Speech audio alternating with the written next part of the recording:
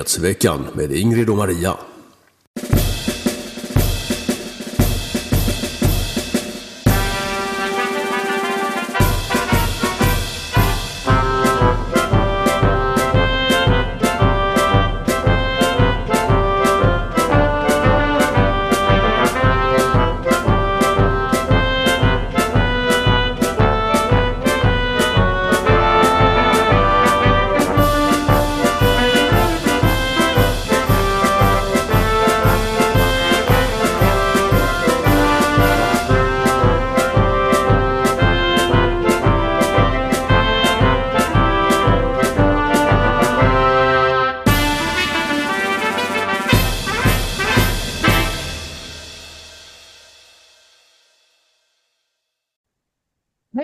Hejsan allesammans. Varmt och hjärtligt välkomna ska ni vara till ett Nyhetsveckan special idag med nummer 44 och rubriken Vilka är Ingrid och Maria? Ja, jag heter ju Maria Selander och med mig som alltid har jag ju tack och lov min kära vän och kollega Ingrid Karlqvist. Hallå allesammans. Det var för tråkigt att ha semester så vi tänkte vi får göra ett program.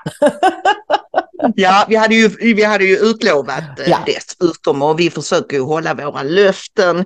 Det var nämligen så här att för ett tag sedan så fick vi ett mejl från en tittare som heter Hanna, tittare, lyssnare, och hon tände då en idé i huvudet på oss. Kan du inte berätta vad Hanna skrev, Ingrid? Jo, hon skrev så här: bästa Ingrid och Maria, hur vore det med ett lär känna Ingrid och Maria-program för alla de som är totalt nyvakna och som man lätt kan dela till nya lyssnare, där ni förklarar detta med fåglarna och lite bakgrunder om sånt som för många är fullkomliga nyheter men för andra vedertagna sanningar, så kan ni hänvisa till det avsnittet emellanåt som en introduktion helt enkelt. Bara en liten idé i all välmening. Gud välsigne er. Vänliga hälsningar, Hanna. Och jag kände ju direkt att det här är ju fantastiskt, för vi hade som sagt utlovat något överraskningsprogram mitt i semestern. Men skulle vi hitta någon att intervjua eller vad skulle vi göra? Så jag bara kände direkt: Hanna, detta är fantastiskt. Det är precis det vi ska göra. För det kräver nämligen inte så mycket förberedelser. För vi vet ju rätt bra vilka vi är. Så jag skrev det till henne, att vilken bra idé. Och det passar ju så väldigt bra för att du och jag firar 5-årsjubileum i år snart. Jag vet inte riktigt om vi har något datum.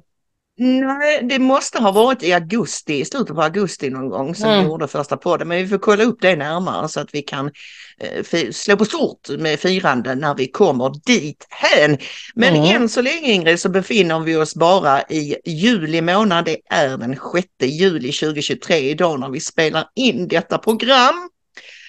Och jag tänker att vi gör så här att vi börjar med dig helt enkelt, Ingrid. Nu ska ni få lära känna oss minsann på djupet här. Och jag vill att du börjar med, vem tusan är Ingrid? Var kommer du ifrån och vad är din bakgrund? Ja, jag föddes ju 1960 och mina föräldrar som båda var från Helsingborg råkade bo i Stockholm, så jag är faktiskt född där. Och sen så flyttade vi till en sväng till Småland och sen till Bjärred när jag skulle börja skolan 1967, som Bjärred är ett villasamhälle norr om Malmö. Så där växte jag upp ända tills mina föräldrar tråkigt nog skilde sig när jag sommarlovet mellan 8 och 9, och då flyttade jag och mamma och min lillebror Thomas till Helsingborg, till ett område som heter Närlunda, där min mormor bodde i en pensionärslägenhet, och det var inte alls långt till mina farföräldrar heller som bodde på Eskilsminne i ett hus som de själva hade byggt. Ja, och det här har stor betydelse, ska ni veta, för Ingrid. Både hennes farmor och hennes mormor var ett stort inflytande i ditt liv, Ingrid. Om vi börjar med mormor Elsa, vad var liksom grejen med henne, om man säger så, förutom att hon var en fantastisk historieberättare, vilket du är ett drag som jag tycker att du har ärvt. Det var något annat med Elsa som var lite speciellt. Ja, det som var speciellt med mormor Elsa, det var att hon var den enda kristna i min släkt. Alla andra var ateister. Mina farföräldrar, de hade lämnat kyrkan 1951 det året det blev möjligt att lämna kyrkan. Jag ska säga, man hade kunnat lämna Svenska kyrkan ända sedan 1860-talet, men bara om man gick med i en annan församling som staten hade godkänt. Jag vet faktiskt inte riktigt vilka församlingar det kunde vara, men jag ska ta reda på det. Jag håller på att skriva en bok, så jag ska ta reda på det. Men 1951 fick man lov att lämna Svenska kyrkan utan att bli medlem i någon annan församling och helt enkelt bara bli en ateist och så. Så det var ju det jag hade vuxit upp med. Och min pappa, han var ju ingenjör och han och mormor tyckte väldigt mycket om varandra, ska ni veta. De hade jätteroligt. Jag minns många jular och så midsommar, så de två verkligen, det var de som stod för underhållningen och debatterna och skratten och det.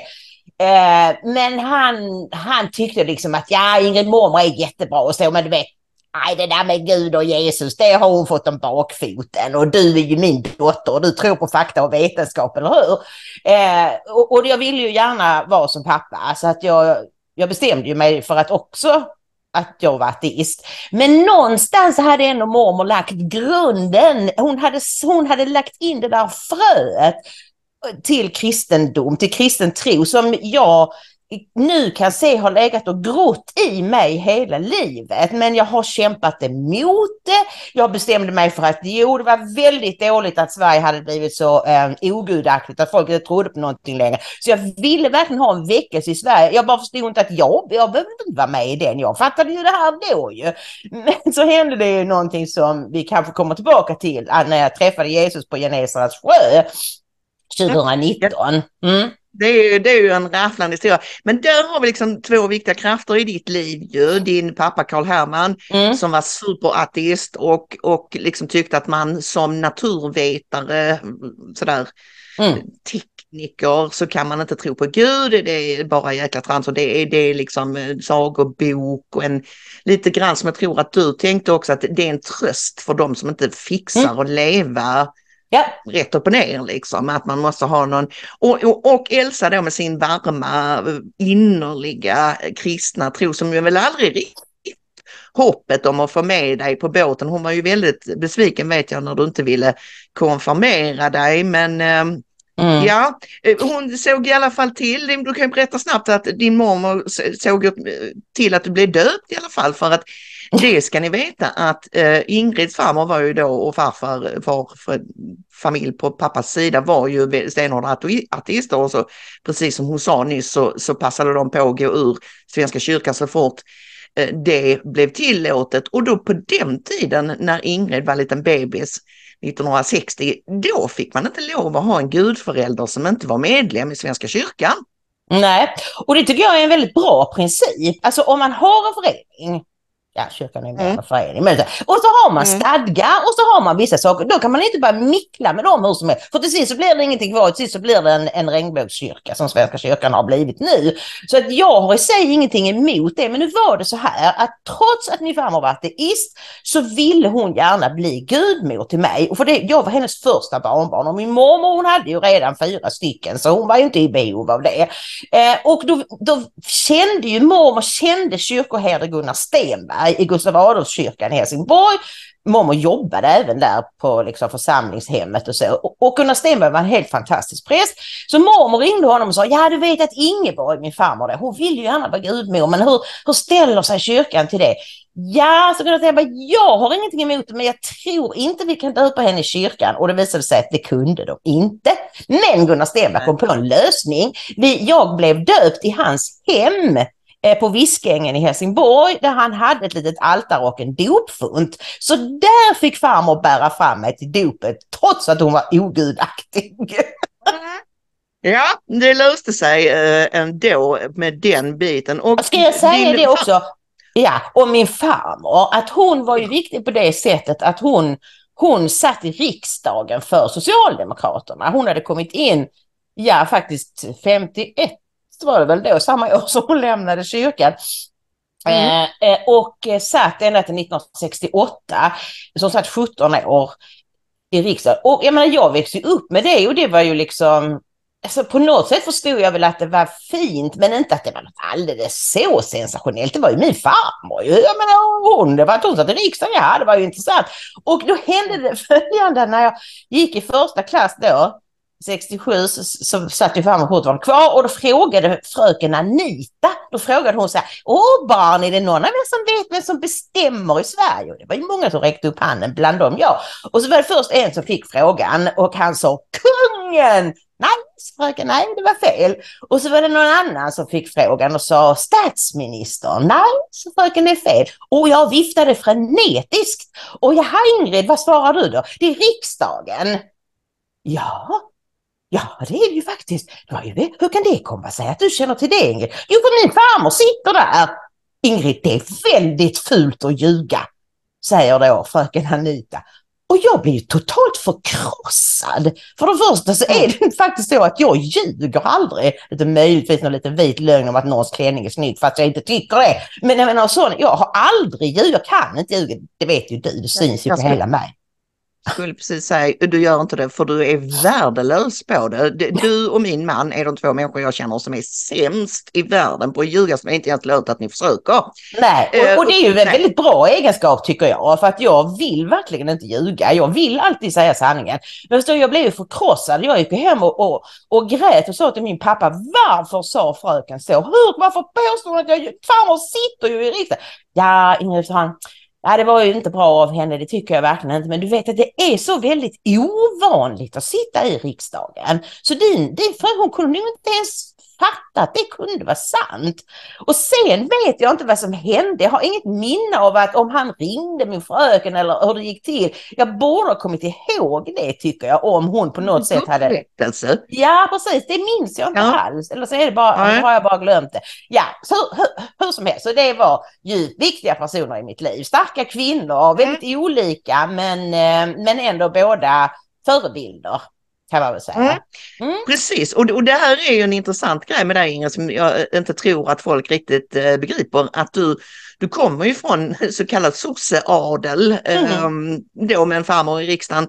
Din lillebror Thomas var ju också engagerad i SSU, ja det var du också för den delen, men han var ju liksom lite mer han var mycket mer engagerad. Ja.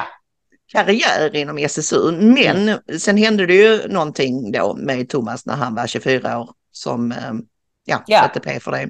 Han dog i en bilolycka. Han var ute och körde på motorvägen mellan Malmö och Helsingborg. Han hade bråttom till Helsingborg för han skulle på något möte och han jobbade i Malmö och hade väl inte riktigt sagt ifrån att han behövde gå, och så kom det ett sånt där störtregn. Det var den 1 juni 1988. Han fick vad heter det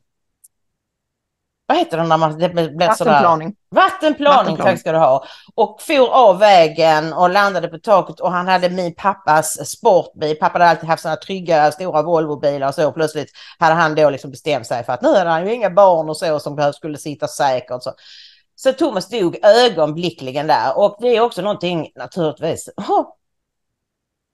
efter alla dessa år som påverkade mig jättemycket. Och jag kommer ihåg en kollega till mig från Nordvästra Skånes tidningar. Jag hade ju redan slutat där och börjat på Kvällsposten, men som sa till mig: Ingrid, nu måste du leva för er båda.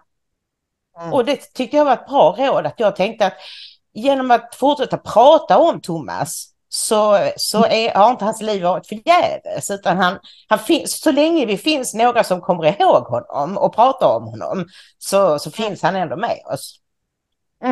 Ja, det är därför jag tar upp det, inte för att plåga dig utan för att jag vet att det var en viktig händelse. Alltså Thomas liv såklart påverkade dig också, att ha en lillebror och det är liksom din relation till honom, men just hans olycka då och sättet som han omkom, och vet jag formade dig mycket som person, så det är därför jag tar upp det i det här sammanhanget med vilka människor som har liksom format den unga Ingrid, om man säger som så. Ja, och då skulle jag vilja fråga lite grann om dig, Maria. Var är du född och hur såg dina familjeförhållanden ut? Ja, jag är då förvånande nog, höll jag på att säga, född i Karlskrona i Blekinge. Och jag kan snacka karlskroniska också om jag vill det. Jag gör det med min pappa och då låter jag så här.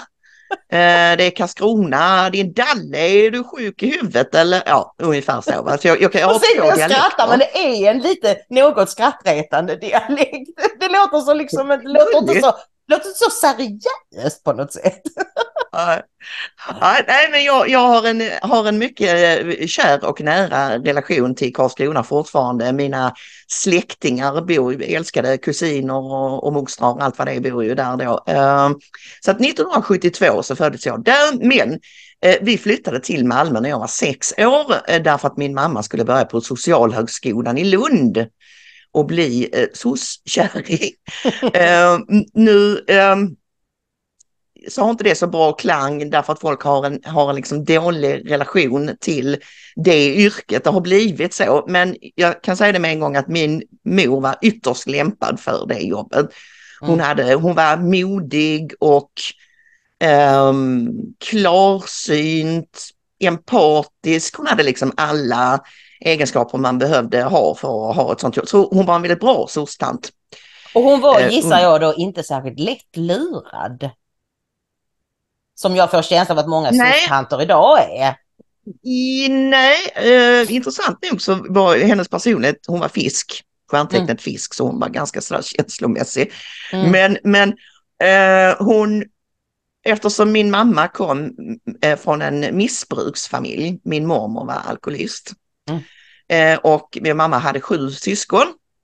1 äldre och 6 yngre syskon, och de äldre syskonen fick ta hand om de yngre och så vidare, så var hon ganska garvad tidigt i hur missbrukare bland annat beter sig, så de hade inte så lätt att lura henne, för hon genomskådade alla liksom knep och sådär som de, så hon var ju en utmärkt person att jobba med. Hon jobbade med både alkoholister, och det hade hon lite svårt för hon tyckte att de var så sega och sentimentala och tyckte synd om sig själva, men däremot så jobbar hon i många år med narkomaner, vilket hon tyckte bättre om då, framförallt heroinister som hon upplevde som människor som ofta var ganska känsliga personer. Det var därför de hade börjat missbruka heroin. Jag vet inte om det finns något vetenskapligt stöd för den tesen, men hur som helst. Hon skulle då börja på Socialhögskolan i Lund, och det var ju alltså 1979, 78, 79, 78 måste det ha varit. Du kan tänka dig hur det var. Det är kommunistinfesterat nu. Vad tror du det var då? Ja. Det var inte till att leka med. Så hon var faktiskt kommunist där i några år tills hon genomskådade. Hon hade en klasskamrat som var moderat, som hon tyckte väldigt mycket om och som alla andra i klassen mobbade, och det gillade inte min morsa. Så att hon tänkte om där sen och gick mer och mer åt höger sen efterhand liksom. Och hon läste på, hon var väldigt kunnig om Sovjetunionen, hon var besatt av Sovjetunionen och läste allt om dess historia, om Ryssland och bla bla bla, och då var det ju rätt lätt att komma fram till att det här med kommunism, det var ju inte någon bra grej liksom. Nej. Så därför hamnade vi i Malmö, och min far var då, han gick på GH, gymnastik- och idrottshögskolan, så han fick pendla upp till Stockholm.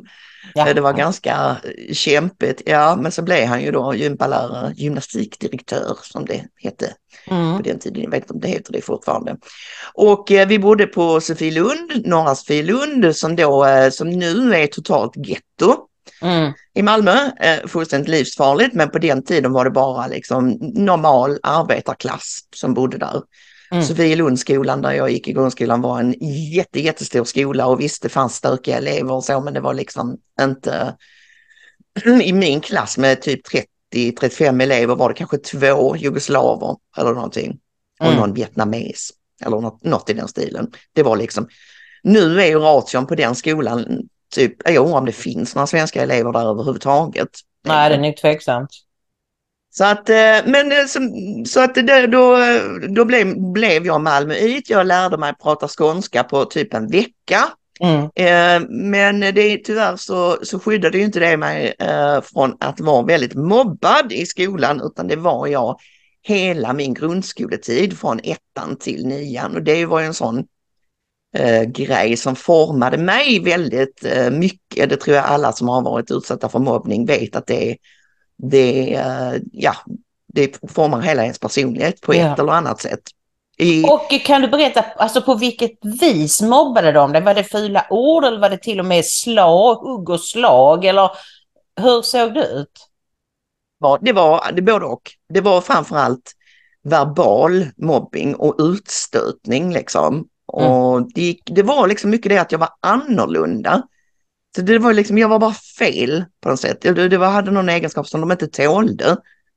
Så att det var genom åren olika saker som men det var liksom den gemensamma tråden var hela tiden att de kunde inte med. Antagligen var det ju då mitt extremt goda självförtroende som min mamma hade inympat i mig. Att jag trodde att jag var något. Jag var inte stöddig eller så, men de lyckades aldrig rubba mig. Nej. Och grejen var att jag önskar så att någon hade sagt, på den tiden hette det ju då om man var mobbad att det var synd om de som mobbade. Man skulle bara ignorera dem, för de hade säkert det svårt hemma och de hade ångest och det var synd om dem. Så man fick ingen hjälp utan man skulle tycka synd om de som mobbade. Det gick lite ut på det. Och jag önskar nu så i efterhand att någon redan i första klass hade sagt att bara klipp till den jäveln. Och sagt att jag svär nu, men du vet. Att man hade markerat ungefär som Sverige borde ha gjort mot Turkiet i den här NATO-processen. Att börjar man liksom sådär visa sig svag och visa kompromissvilja mot mobbare och översittare, då är det kört, för då blir det bara värre och värre och värre. Och hur mådde du under hela den här tiden? Jag vet att du hade ju en bästis som ni gick i samma klass och Kajsa heter hon ju. Och att det var mycket tack vare henne som, för jag menar många som blev mobbade under så lång period börjar ju få självmordstankar och sånt, att jag orkar inte, jag står inte ut. Men så tror jag aldrig, det har jag aldrig hört dig säga i alla fall, att du hade sådana tankar. Nej, inte alls. Och det var ju som sagt det här med mitt självförtroende och min självkänsla, att jag kunde liksom nå botten men inte sjunka under botten. Om du förstår vad jag menar. Jag kunde inte ramla ner i en ravin. Jag tror att för många människor så rycks hela tillvaron, hela mattan liksom. Det finns ingen botten utan man kan rasa hur långt ner som helst. Så var det aldrig för mig, för att jag hade den här övertygelsen om att jag ska visa er någon dag. Ni ska få se, jag ska bli någonting. Min morsa hade den filosofin att jag ska pumpa i dig så mycket självförtroende det bara går, för de kommer ändå ta bort 90% av det. Så då har du 10% kvar. Liksom. Det var hennes filosofi. Jag hade ju min bästa vän Kajsa, vi är fortfarande BFFs nu i 50-årsåldern och det roliga med henne var att hon var lite så cool brud i klassen liksom, och på skolan ungefär som du vet, så här, lite populär och så liksom, så att det var nog ingen som riktigt fattade varför hon var kompis med mig, men hon sket i det. Så det är intressant med människor som har det modet liksom att stå emot, för det är ju det med mobbning, att det är inte bara de som deltar aktivt utan det är de som inte gör någonting också som är delaktiga, som bara ser på. Och för att göra en lång historia kort så har ju detta har ju gett mig vissa egenskaper. Bland annat så är jag ganska cynisk och jag har väldigt lätt för att genomskåda folk som ljuger och som förställer sig och som vill ha någonting av en utan att vara liksom uppriktiga. Jag är ganska misstänksam på gott och ont. Ibland så är det ju lite tråkigt, men samtidigt är det ju ett bra skydd då mot människor som inte vill en väl, och eftersom du är precis tvärtom och gärna vill tro folk om gott, så är det bra att jag är den tråkiga bromsklossen där ibland då. Det är mycket bra, och jag menar, jag har ju ibland när du har varnat mig för folk, nej det får du väl ge dig, och det här är ju det är fullständigt normal människa, och sen boom så händer det någonting. Okej, Maria hade rätt igen. Du har en riktig sån bullshit-detektor. Så är det. Så är det. Och dessutom en annan grej är att jag hatar mobbing såklart i största allmänhet. Var helst det förekommer. Och det förekommer ju dessvärre även i samhället och bland vuxna människor i politiken. På arbetsplatser och så vidare. Och att barn beter sig dumt och liksom har dåligt omdöme och kanske inte förstår hur stor skada de gör. Det kan på något sätt mer leva med. För de kan få lära sig bättre under livets gång. Men att vuxna människor beter sig på det sättet, det gör mig helt tokig faktiskt. Ja, då kommer vi till det här med journalistiken, Ingrid. Hur kom journalistiken in i ditt liv? Nej, det är en liten rolig historia som jag kan berätta. Att när jag var så där i 10-årsåldern så gjorde jag en tidning ihop med min bästis som heter Affa. Den hette Snoopy. Vi gillade snobben båda två jättemycket. Och Snoopy var ännu coolare liksom. Affa var jätteduktig på att teckna. Så hon ritade en massa snobben-teckningar i den här tidningen. Och jag skrev lite lustiga historier och vad det nu var för någonting. Och vi gjorde något korsord och så vi gjorde ju. De var ju gjorda för hand. Så vi kanske orkade det med att göra ungefär 5-6 stycken som vi gick runt i grannarna och så. Jag vet inte hur många ex det kom ut. Kanske 3-4 nummer och sånt av Snoopy kom ut. Det kan man väl säga var min första journalistiska erfarenhet. Nej, sen var det ju det att när mina föräldrar skilde, som sagt, du sa ju det, jag har alltid varit duktig i skolan. Jag hade väldigt lätt för mig. Jag behövde aldrig läsa läxor särskilt länge liksom, utan jag bara läste det och sen så kunde jag det. Och då blev det så att jag genom hela min skoltid hade ju då väninnor som jag hjälpte. Affa då, hon var inte alls lika snabb och liksom komma ihåg saker. Hon hade jättesvårt att komma ihåg saker. Det är många dråpliga historier där, men de behöver inte dra. Men så har jag alltid liksom gjort att jag läste läxor kanske dubbelt så långt som jag behövde för att jag ville hjälpa en kompis att också klara sig bra. Och det är ju bara någonting man får tacka för, att man har den förmågan. Men när då skilsmässan kom, när vi flyttade från Bjärred, jag skulle börja en ny klass i 9:an och det var ju liksom, lärarna hade ju redan bestämt sig för vilka som skulle få 5:orna och jag var helt chanslös. Så det märkte jag tidigt alltså, att de var inte intresserade av att jag kom där med bra betyg med mig, för att de ville inte ha ett störande element där. Det var ju många lärare som i det här 1-5-systemet hade missuppfattat det som att det skulle bara finnas 2 5:or i varje klass. Det var ju på riksnivå det skulle vara ett visst antal, en viss procent. Men hur som helst så slutade det med, för jag fick då gå i en pluggklass 9C eftersom jag hade så bra betyg. Och alla de jag hade lärt känna på i det här bostadsområdet Närlunda, det var kanske halva 9A, men i den klassen fick jag inte gå för de var ingen pluggklass.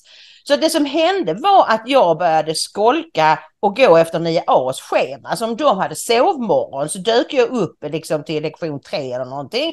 Och om de slutade tidigt så gick jag. Och det var ju alltså jag hade ju aldrig betett mig så.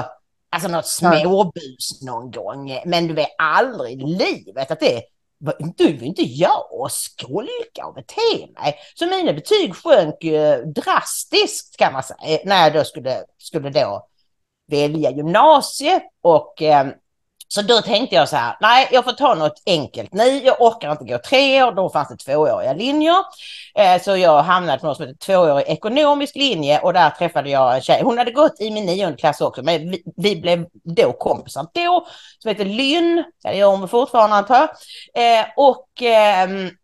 och vi då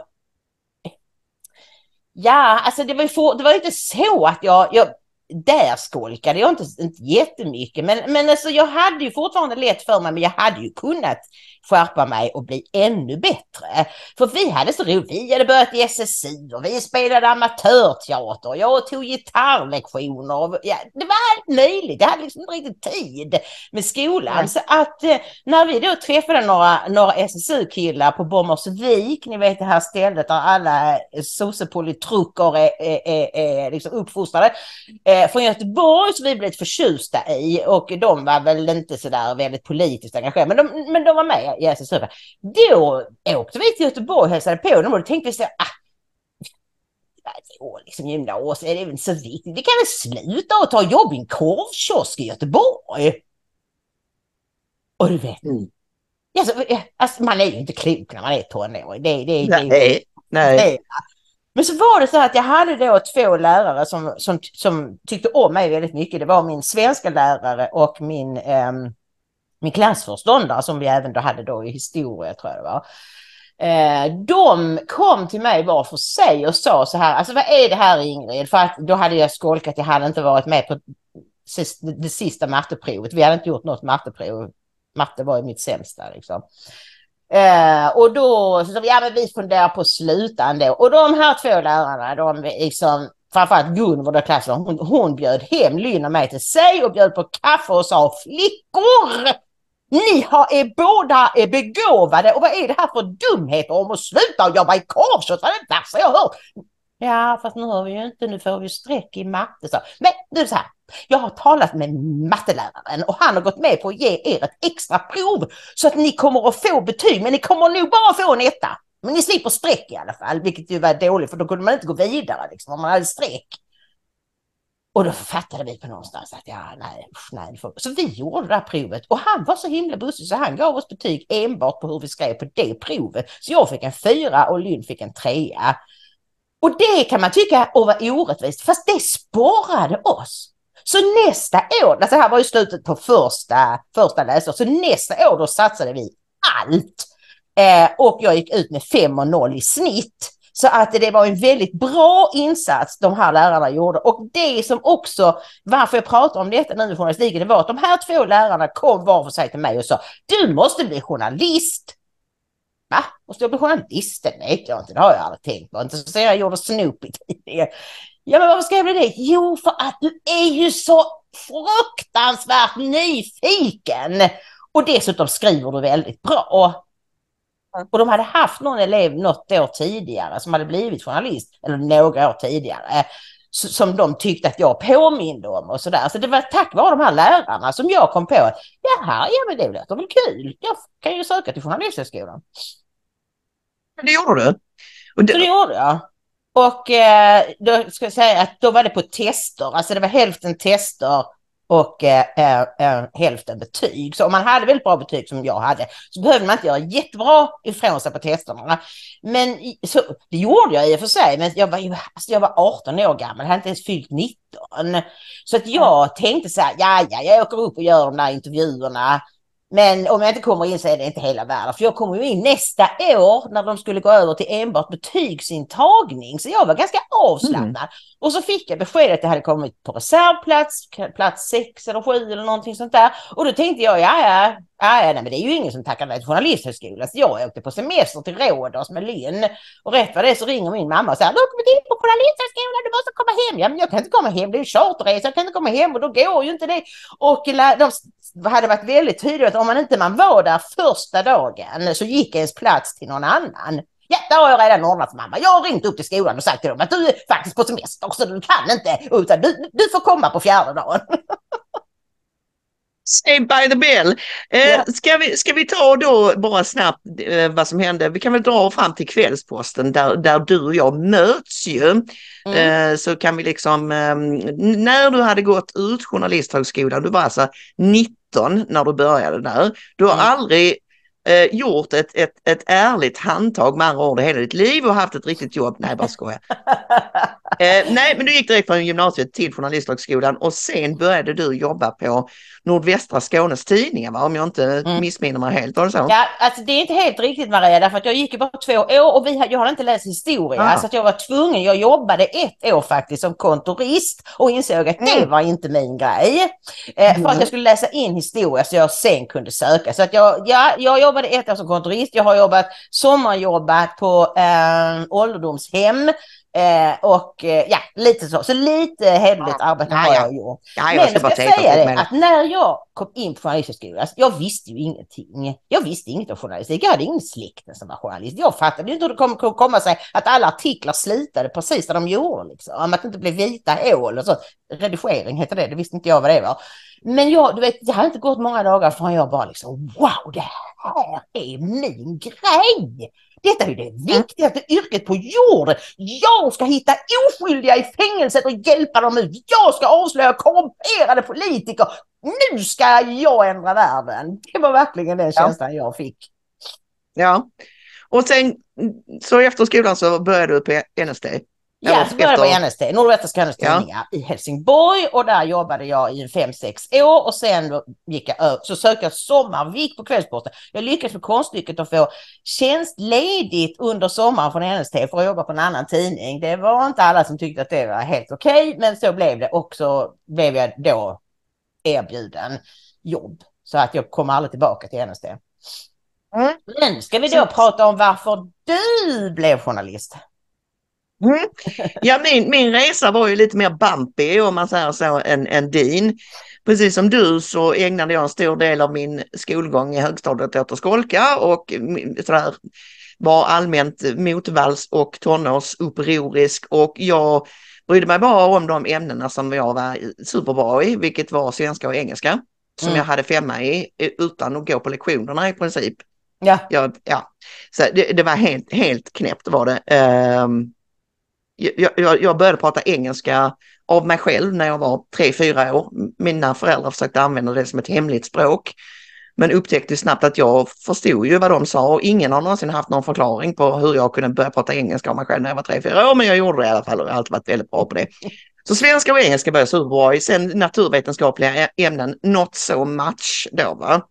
Och då struntade jag i det. Men på den tiden, jag tror när jag gick ut högstadiet så hade jag typ 3-2 eller 3-3 eller något, 3-4 kan det ha varit något sånt, och det är ganska dåligt. Men det räckte för att komma in på social estetisk linje, 2-årig. Och social estetisk linje var ju en vanlig gymnasielinje med matte och svenska och engelska och allt det här, men också med drama och dans. Så det passade mig alldeles utmärkt, för de människorna som gick i min klass, det var sådana lite outsiders som jag själv, som i många fall hade varit mobbade och varit annorlunda, och de klädde sig annorlunda och de var lite så här konstnärligt lagda och så vidare då va. Så under de 2 åren så hade vi jätteroligt. Vi satte upp flera teaterföreställningar. Vår slutproduktion under andra året var musikalen Hair, där jag spelade en av huvudrollerna, den vackra överklassflickan Sheila, och sjöng Good Morning Starshine. Ja.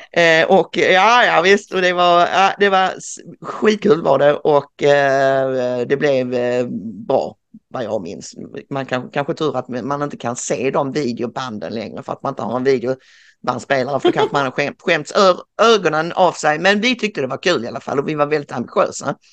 Och sen när jag gick ut gymnasiet då, 18 år gammal, så sökte jag direkt till scenskolan. Och de vill ju helst inte ha in människor som är så unga egentligen. Men jag gick vidare till, jag tror att det var då scenskolan i Malmö, och av typ så här, kan det ha varit liksom 1200 sökanden eller någonting, så var jag kvar bland de sista 12 personerna.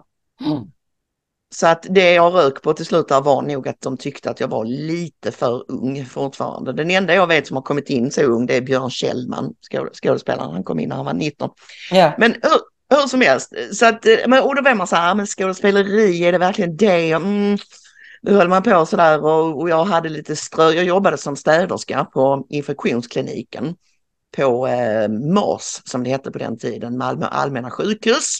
Nu heter det Skånes universitetssjukhus i Malmö. Och det var också väldigt lärorikt och hålla på där i 2 år som städerska. Det var man gjorde en ödmjukt, det gjorde en liksom, det var ju fysiskt ganska tungt jobb liksom, man fick slita rätt hårt, men orkade man ju då när man var 18-19 år. Sådär. Så att, men sen var det så här kan jag inte gå hela livet, och när jag jobbade där så träffade jag en tjej som hade sommarvikariat som heter Annette, och hon berättade ju då att hon hade bott flera år i Atlanta i Georgia i USA, och när sommaren var slut så skulle hon åka tillbaka dit, och ville inte jag också komma dit och jobba som au pair? Jo, det lät ju skithäftigt, det är klart jag ska göra det. Så att det enda som återstod där då var ju att ta körkort, fick jag ju göra innan jag kunna åka iväg, för det är ju ingen som vill anställa en nanny som inte har körkort i USA. Nej. Det är ju ganska grundläggande. Så jag gick någon sån där intensiv kurs och klarade både teori och uppkörning på första försöket, kan jag berätta för. Bryta lite så. Och så åkte jag iväg till USA, och där var jag i nästan 1 år. Och tänkte mig väl då, som folk ofta gör när de åker iväg, att när jag kommer tillbaka sen ska allting ha förändrats. Du vet, det ska göra sån enorm skillnad att åka iväg någonstans. Men det var ju bara det att mitt liv var ju exakt likadant när jag kom hem som det hade varit när jag åkte iväg. Så det var ju inga problem som hade löst det. Och var det då att du tänkte att du inte visste vilken väg du skulle gå? Att det var det som du trodde skulle lösa sig när du var borta? Att när jag kommer hem, då kommer jag veta exakt vad det är jag vill jobba med? Ja, precis. Och så var det såklart en massa problem med killar och sånt trassel som du ju känner till då, va? Som han liksom tänkte bara skulle gå upp i rök, hela den problematiken, trassliga kärleksrelationer och sånt. Nej, så att så var det några år där då som jag visste inte vad jag ville riktigt. Så jag hade en massa olika ströjobb, jobbade som liksom diskare, servitris, kallskänka, ja det var alla möjliga sådana jobb. Men sen vet inte jag riktigt vad det var som planterade den idén i mitt huvud att jag skulle söka till. Jo, så här var det. Min morsa insisterade på att jag åtminstone skulle gå på komvux och läsa in 3:e årets gymnasium. För jag hade ju bara gått 2 år och då var man ju inte behörig till någon högre utbildning. Så jag var tvungen att läsa in matte, engelska och svenska 3:e året på komvux. Så det gjorde jag, gick där 1 år. Och det funkade ganska bra. Jag var mer studiemotiverad och så gjorde jag högskoleprovet. Och när jag gjorde högskoleprovet första gången så hade jag 1,1. Det var innan jag hade börjat på komvux. Och när jag gjorde det andra gången hade jag 1,8. Så det gjorde ganska stor skillnad att gå på komvux. Och framförallt var det ju matten då som jag äntligen lyckades få in i min tröga skalle hur man skulle tänka angående den. Va? Så att, och de här 1,8 de räckte ju till att ta sig in på Journalisthögskolan i Stockholm. Där var men hur fick du den idén? Hur fick du idén att du skulle söka Journalisthögskolan? Jag vet inte, Ingrid. Jag vet inte. Jag vet faktiskt inte var det kom ifrån. Det kan ha varit min mamma. Det kan det mycket väl ha varit. Som kom och sa, hej, de har liksom, det är inte bara betygsintagning längre utan nu är det även andra grupper. De hade väl 3 intagningsgrupper då. Det var betyg, det var högskoleprov och så var det sådana 25-4 som de kallades, alltså över 25 år som har jobbat i mer än 4 år, då hamnar man i en egen grupp. Men sen var det ju inträdesprov, 4 stycken. Väldigt svåra inträdesprov kan jag säga. Alla som gjorde dem, och i min klass sen på Journalisthögskolan så var det bara typ genier som var superbra på att skriva och som hade haft antingen 5,0 i betyg eller 2,0 hade vi flera i min klass som hade haft på högskoleprovet, alltså typ alla rätt. Så att jag var ju verkligen inte liksom bland de allra pluggigaste där, och jag kommer ihåg att alla var helt knäckta när vi gjorde de här inträdesproverna. Och de hade gjort det medvetet svårt tror jag för att kolla hur man fixade och var under stress. Liksom. Att tänka så här, okej, jag svarar på det jag kan och resten får jag gissa eller bara strunta i och gå vidare, eller om man var en sån som fastnade liksom. Jag tror det var medvetet att det skulle vara jättesvårt för de ville kolla hur stresstålig man var. Men det kan nog ha varit min mamma som kom med den idén, för jag har alltid varit väldigt bra på att skriva. Och det var det, va, att jag borde ju ha ett jobb där man får skriva mycket. Ja, och vad kan det vara bättre än journalist? Nej, och hur var det då? Du gjorde väl som alla vi andra en praktiktermin? Det gjorde jag, och det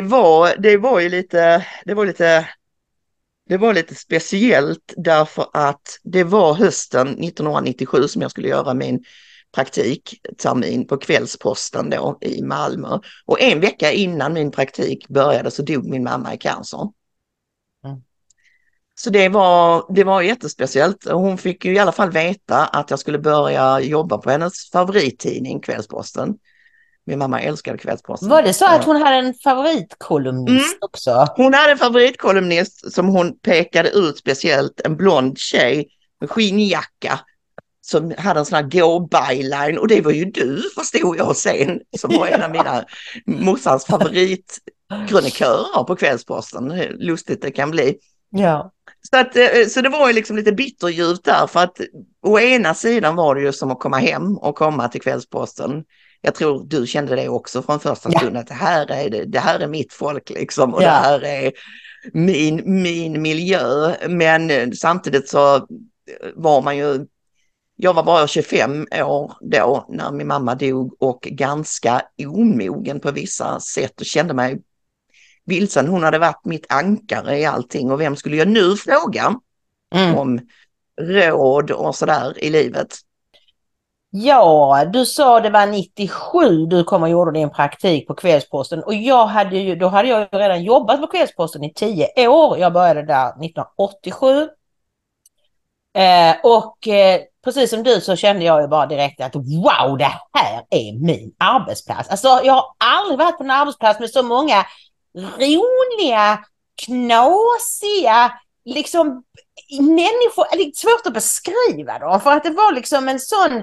Det var ju en stor redaktion på den tiden. Nu är de en handfull som utgör Kvällsposten. Men det var en stor redaktion och vi hade eget tryckeri, eller Sydsvenskans tryckeri. Och det fanns människor det fanns en korrekturavdelning där det var sådana människor som hade, som de hade bara läst i Lund hela livet och aldrig tagit någon examen, och det enda ställe de passade på med sina sina hjärnor sprängfyllda av kunskap, det var på Kvällsposten eller andra redaktioner. Och de satt och faktakollade och såg till så att vartenda kommatecken var på rätt plats och så. Många av dem var väldigt kufiga. Sen hade du en massa coola killar som liksom som man ju blev lite förtjust i med mellanrum. Det var verkligen en sån brokig blandning av helt fantastiska människor och en Kvällsposten-anda som jag aldrig har upplevt. Alltså den andan vi som jobbade där, den har jag aldrig haft på någon annan arbetsplats. Nej, aldrig. Och man hade väl det på känn redan från början att det här är jättespeciellt. Men framförallt eftersom jag var så ung då och inte hade liksom något riktigt att jämföra. Du hade ju varit på NSD innan, så du kunde ju jämföra med det. Men det var ju min första arbetsplats. Jag vet inte om jag tänkte någonstans att alla tidningar var så, men det blev man ju varse sen att så var det ju verkligen inte. Nej, det var det inte. Och vi ska ju säga att 1997 det var ju så att jag hade ju då blivit 1995, då hade ju Kvällsposten haft det här äventyret där vi slogs ihop med GT, Göteborgstidningen, och så hette det Idag. Och det var ett elände på många sätt och vis. Och den 1 januari 1995 så blev vi återigen, jag tror det var 95, kan ha varit 96 också. Jag är lite förvirrad i det där med år. Men det var i alla fall då blev vi äntligen en egen tidning igen. Och då blev jag utsedd till chef och nyhetsfeaturechef. Så jag var chef för vår lördagsbilagan och någon annan bilaga, jag minns inte nu. Och jag var den första kvinnan i Kvällspostens redaktionsledning någonsin. Det var jag och 4 eller 5 karlar. Och liksom då händer det någonting där. Alltså jag har aldrig haft särskilt många fiender eller så, utan jag är ganska lätt att jobba med och folk brukar tycka om mig och sådär. Och funkade bra som chef. Det fick jag kvitto på. Det var väldigt många som kom och sa att de tyckte att jag var så bra som chef. Därför att till skillnad från, nu ska jag veta det, att journalister, reportrar blir sällan bra chefer. Därför att reportrar har sånt ego och vill se sitt eget namn. Och de vill inte liksom träda tillbaka och ha en chefsroll och hjälpa andra att synas. Men det har jag aldrig haft några problem med. Jag var helt nu är det tidningen som ska vara bra. Det är mitt namn spelar ingen roll. Utan det är att jag ska hjälpa de här reportrarna att bli så bra som möjligt. Så att det blir så bra artiklar som vi bara kan ha. Men då började ju någonting och gro där ganska tidigt, tror jag, och som sen kulminerade i att det blev ett uppror bland äldre kvinnor på tidningen. Det började spridas rykten om att jag hade gått sängvägen för att få det här jobbet och att jag hade gått bakom ryggen på mina före detta medarbetare, och jag orkar inte gå in på den historien. Men man kan säga att redaktionsledningen, chefredaktören där, de visste att alla deras dagar var räknade, så de slängde mig som ett bondeoffer till pöben, och jag hade inte längre en chefsposition på tidningen, vilket inte var hela världen, så jag kunde väl jobba som reporter. Men sättet som det gick till på, att chefredaktören hade lovat att han skulle backa mig och så bara kastade han mig till vargarna. Så att när du kom, då hade jag haft en jättetung period och suttit i en skrubb, bokstavligt talat suttit i en liten skrubb och gjort en jubileumstidning. Kvällsposten skulle fylla 40 år eller vad det var, så jag satt och gjorde den tidningen och jag hade ju alldeles för lite att göra och jag mådde inte alls bra då. Men sen när du började, då hade vi väl startat webben, va? Att jag satt och var chefade för... Det är mitt minne att du och Katrin satt mitt emot varandra där och höll på med Kvällspostens webbsajt. Och det var så nytt då, det här med internet, och det var så rudimentärt allting. Och mitt minne är att vi satt med modem på tidningen. Alltså det fanns inte ens någon fast uppkoppling. Nej, utan du vet när man skulle gå ut. Ja, det var modern. Det var en sån jättegrej på JMK, Journalisthögskolan i Stockholm, att de hade fast uppkoppling. Och det var så här, wow, high tech! Ja. Och ändå gick det ju inte så särskilt snabbt. Jag minns då när jag fick uppdraget att jag skulle skapa, alltså jag skulle inte göra det rent grafiska och det, men jag skulle liksom bestämma vilken inriktning vad vi skulle lägga ut. Och då var det någon sån där byrå som kunde sånt här som vi jobbade ihop med. Och då vet jag varit på ett föredrag där han berättade för mig, ja du vet nu så kan det ju ta upp till 30 sekunder innan man kommer ut. Och du vet om några år så där kommer det gå på en bråkdel av en sekund. Ja, det hade han ju helt rätt i. Ja, så att du jobbade med det då och vi hade väl kanske bara, jag vet inte om vi ens hade hälsat på varandra när vi hade vår stora meet cute som man säger i romantiska komedier. Meet cute, det är när liksom huvudpersonerna möts för första gången. Jag sitter i rökrummet som helst och röker och tar det lugnt, läser någon tidning eller vad jag nu gjorde då. Man hade ju inte smartphones på den tiden så det var ingen som satt och tittade i sin telefon. Jag tror inte ens jag hade en mobiltelefon på den tiden. Och in kommer någon blondin virvlande och sliter fram en cigg. Vad var det du rökte? Blend? Nej, jag rökte Vita Prins. Vita Prins, just det. Ja. Hej tjena, säger du och sätter dig där. Och liksom... Du chattade väl upp mig möjligtvis lite först, men bland det första du sa var jag har gjort ett sällskapsspel. Det är som ett alfabet med siffror. Vill du provspela? Ja. Och jag bara tänkte, jaha, ja visst, liksom, jo det kan vi göra. Vi ska bara dra ihop 4 personer som kan spela. Då har du och din kollega Katrin alltså gjort det här sällskapsspelet. Vad heter det? Countdown. Ja, Countdown. Ja, det var precis det. Alltså, det var egentligen ett annat sällskapsspel som vi hade tänkt göra som Katrin hade fått en idé till och det skulle vara som en blandning mellan TP och Monopol. Alltså om man inte kunde frågorna så kunde man köpa sig ur det och så. Och det var en jättekul idé som aldrig blev färdigställd därför att det var så jobbigt. Alltså tänk bara det, för att ens kunna provspela så måste man ha kanske 1000 frågor. Så att det gick liksom inte, men mitt i allt det där så rätt det var så sa någon av oss här bara, varför finns det inget alfabet med siffror?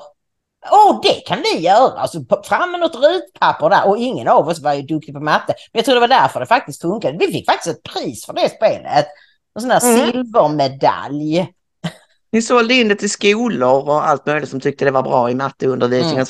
Hur som helst, det blev ju aldrig någon provspelning men däremot så fann vi oss rökandes tillsammans allt oftare och pratandes sådär. Och då kommer jag ihåg de här ryktena som gick om dig, att du hade gjort det ena det andra, du hade gått svängvägen och så vidare. Och jag kommer ihåg att jag tänkte redan från början att det här låter som skitsnack för att hon verkar smart liksom.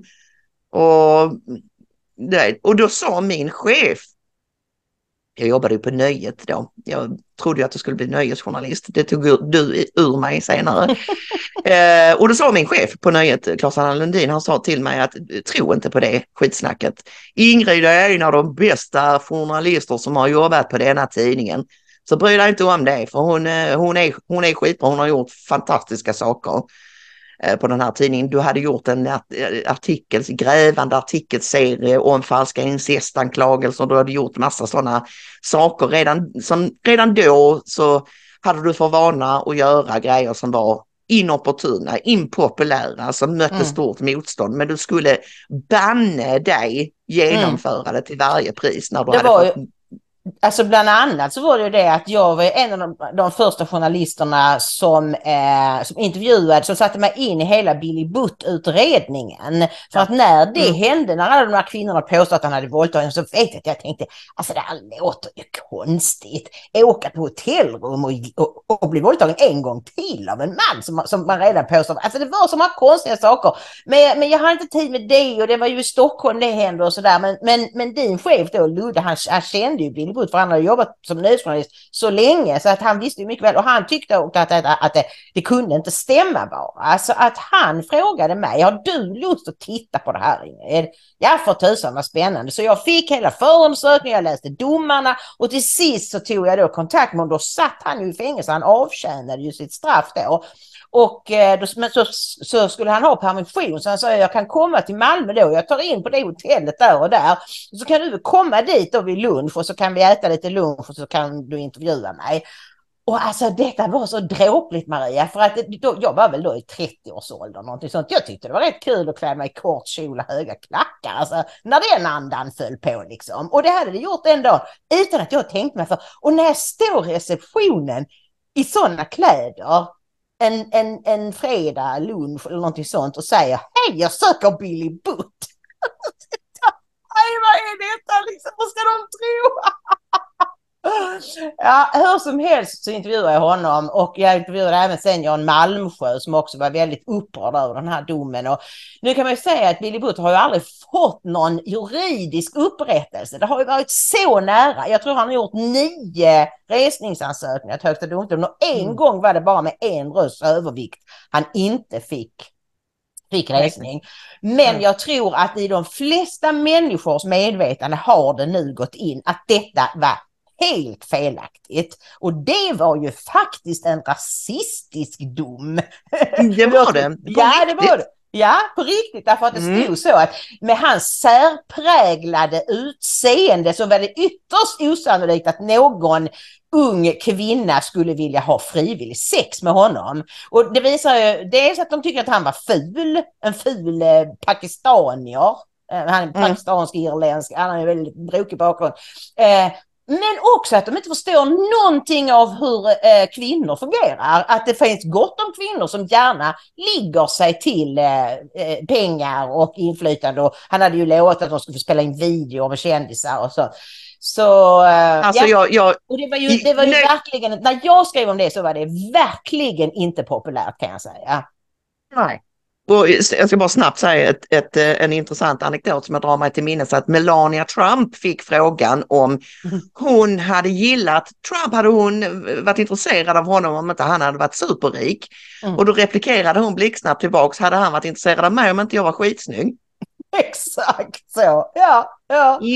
Så är det. Ja, nej, men så att jag fick ju klart för mig då att du och jag kände det i magen dessutom att som sagt, mobbing, jag är rätt så känslig för det, så att jag blev ännu mer intresserad av dig när jag hörde att folk snackade skit om dig. Henne måste jag lära känna ju. Så vi blev ju goda kollegor och ytliga vänner. Men inte superkompisar med, det hände inte med en gång, utan det var ju först liksom när vi slutade på Kvällsposten, tror jag. Du slutade först, du fick ett avgångsvederlag, du fick ett erbjudande om att, för att det var ju så under den här tiden att det var då det riktiga raset började för alla dagstidningar i Sverige. Det var då upplagorna bara gick ner och internet kom mer och mer, och mediehusen hade gjort det stora misstaget från början att lägga ut allt material gratis. De fattade inte grejen där, att man kan inte göra så och förvänta sig att folk ska fortsätta köpa papperstidningar. Det är liksom hål i huvudet. Och när den anden väl var ute ur flaskan så gick det inte att ta tillbaka, för då hade man vant mediekonsumenterna vid att allting skulle vara gratis. Så att då var det kört. Då gick det inte att smälla upp betalväggar hur som helst heller. Sen har ju betalväggar fått lite... Det är ju först nu de senaste 2-3 åren någonting som det har börjat fungera, att de åtminstone får in lite pengar den vägen. Ja. Så då fick du ett erbjudande om att få ett avgångsvederlag och du tog det. Ja, så var det inte, utan det var ju så att Expressen hade redan köpt upp GT och vi förstod att de kommer att köpa upp Kvällsposten också. Det behövde man inte vara liksom, du vet, Einsteins lilla syster för att räkna ut. Nej. Och då var det så här att då bestämde sig ledningen för att vem som än ville kunde få ett avgångsvederlag. Och det var rätt mycket, jag tror jag fick 18 månadslöner eller 16, ja det var någonstans där. Så de kunde göra sig av med en del dödkött. Så att när jag och Katrin steg in på chefredaktörens kontor och sa okej, vi vill ta avgångsvederlag. Nej, skrek ju han. Inte nej. Det var inte alls vad de hade tänkt sig. Men vi sa att jo, det ska vi göra för att vi vill göra annat. Vi ska göra sällskapsspel och vad vi nu skulle göra och lite frilansverksamhet. Så vi tog alldeles frivilligt mot chefredaktörs vilja, ska säga, varsitt avgångsvederlag. Och tack vare det så kunde vi då bygga upp en frilansverksamhet. För det var ju inte goda tider för det heller. Och framförallt inte eftersom något år senare så hände ju 9/11 när luften gick ur allting. Liksom. Ja, det är fortfarande så inom mediebranschen att mediehusen är livrädda för att tvingas anställa folk.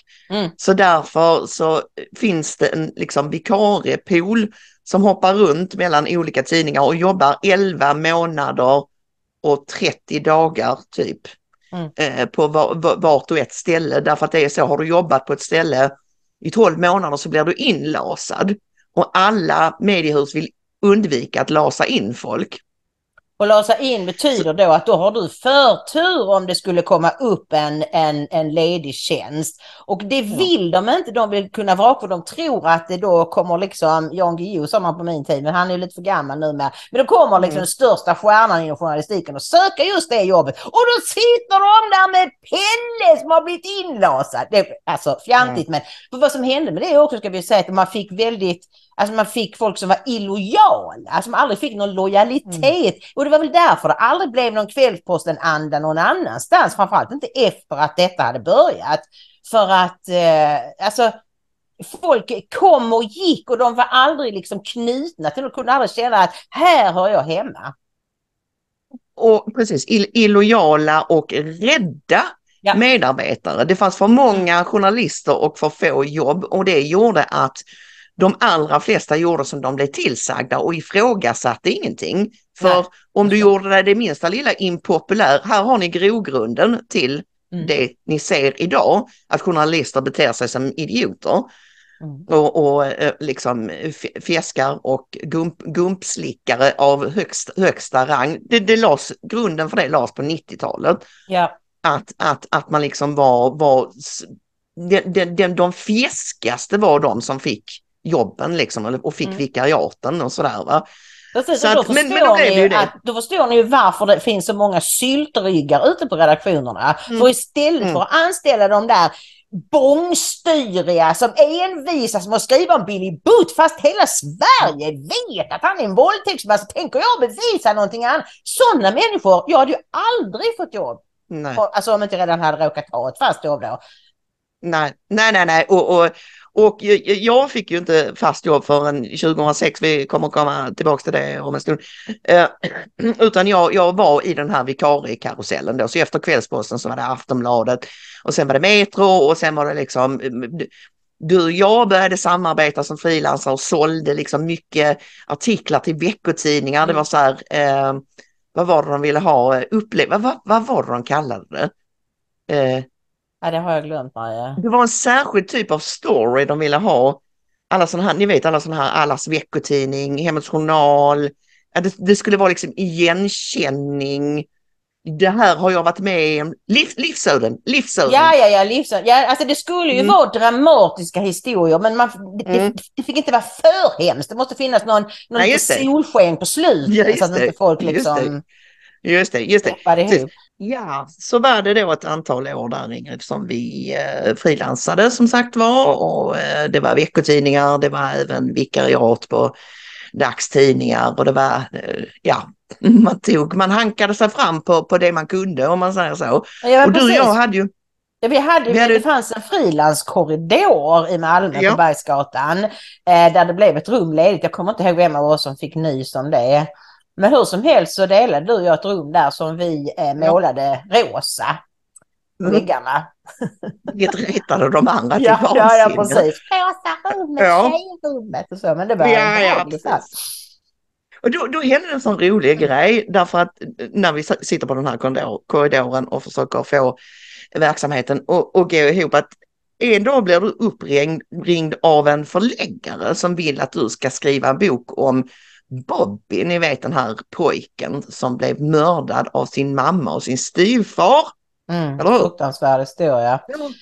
Ja, den här förläggaren var före detta chef på Aftonbladet och jag hade ju frilansat mycket för Aftonbladet och han hade då dragit igång ett förlag just där hans tanke var att man ganska snabbt skulle få ut dokumentärer, alltså böcker om alltså stora krimfall medan de fortfarande var färska så att säga.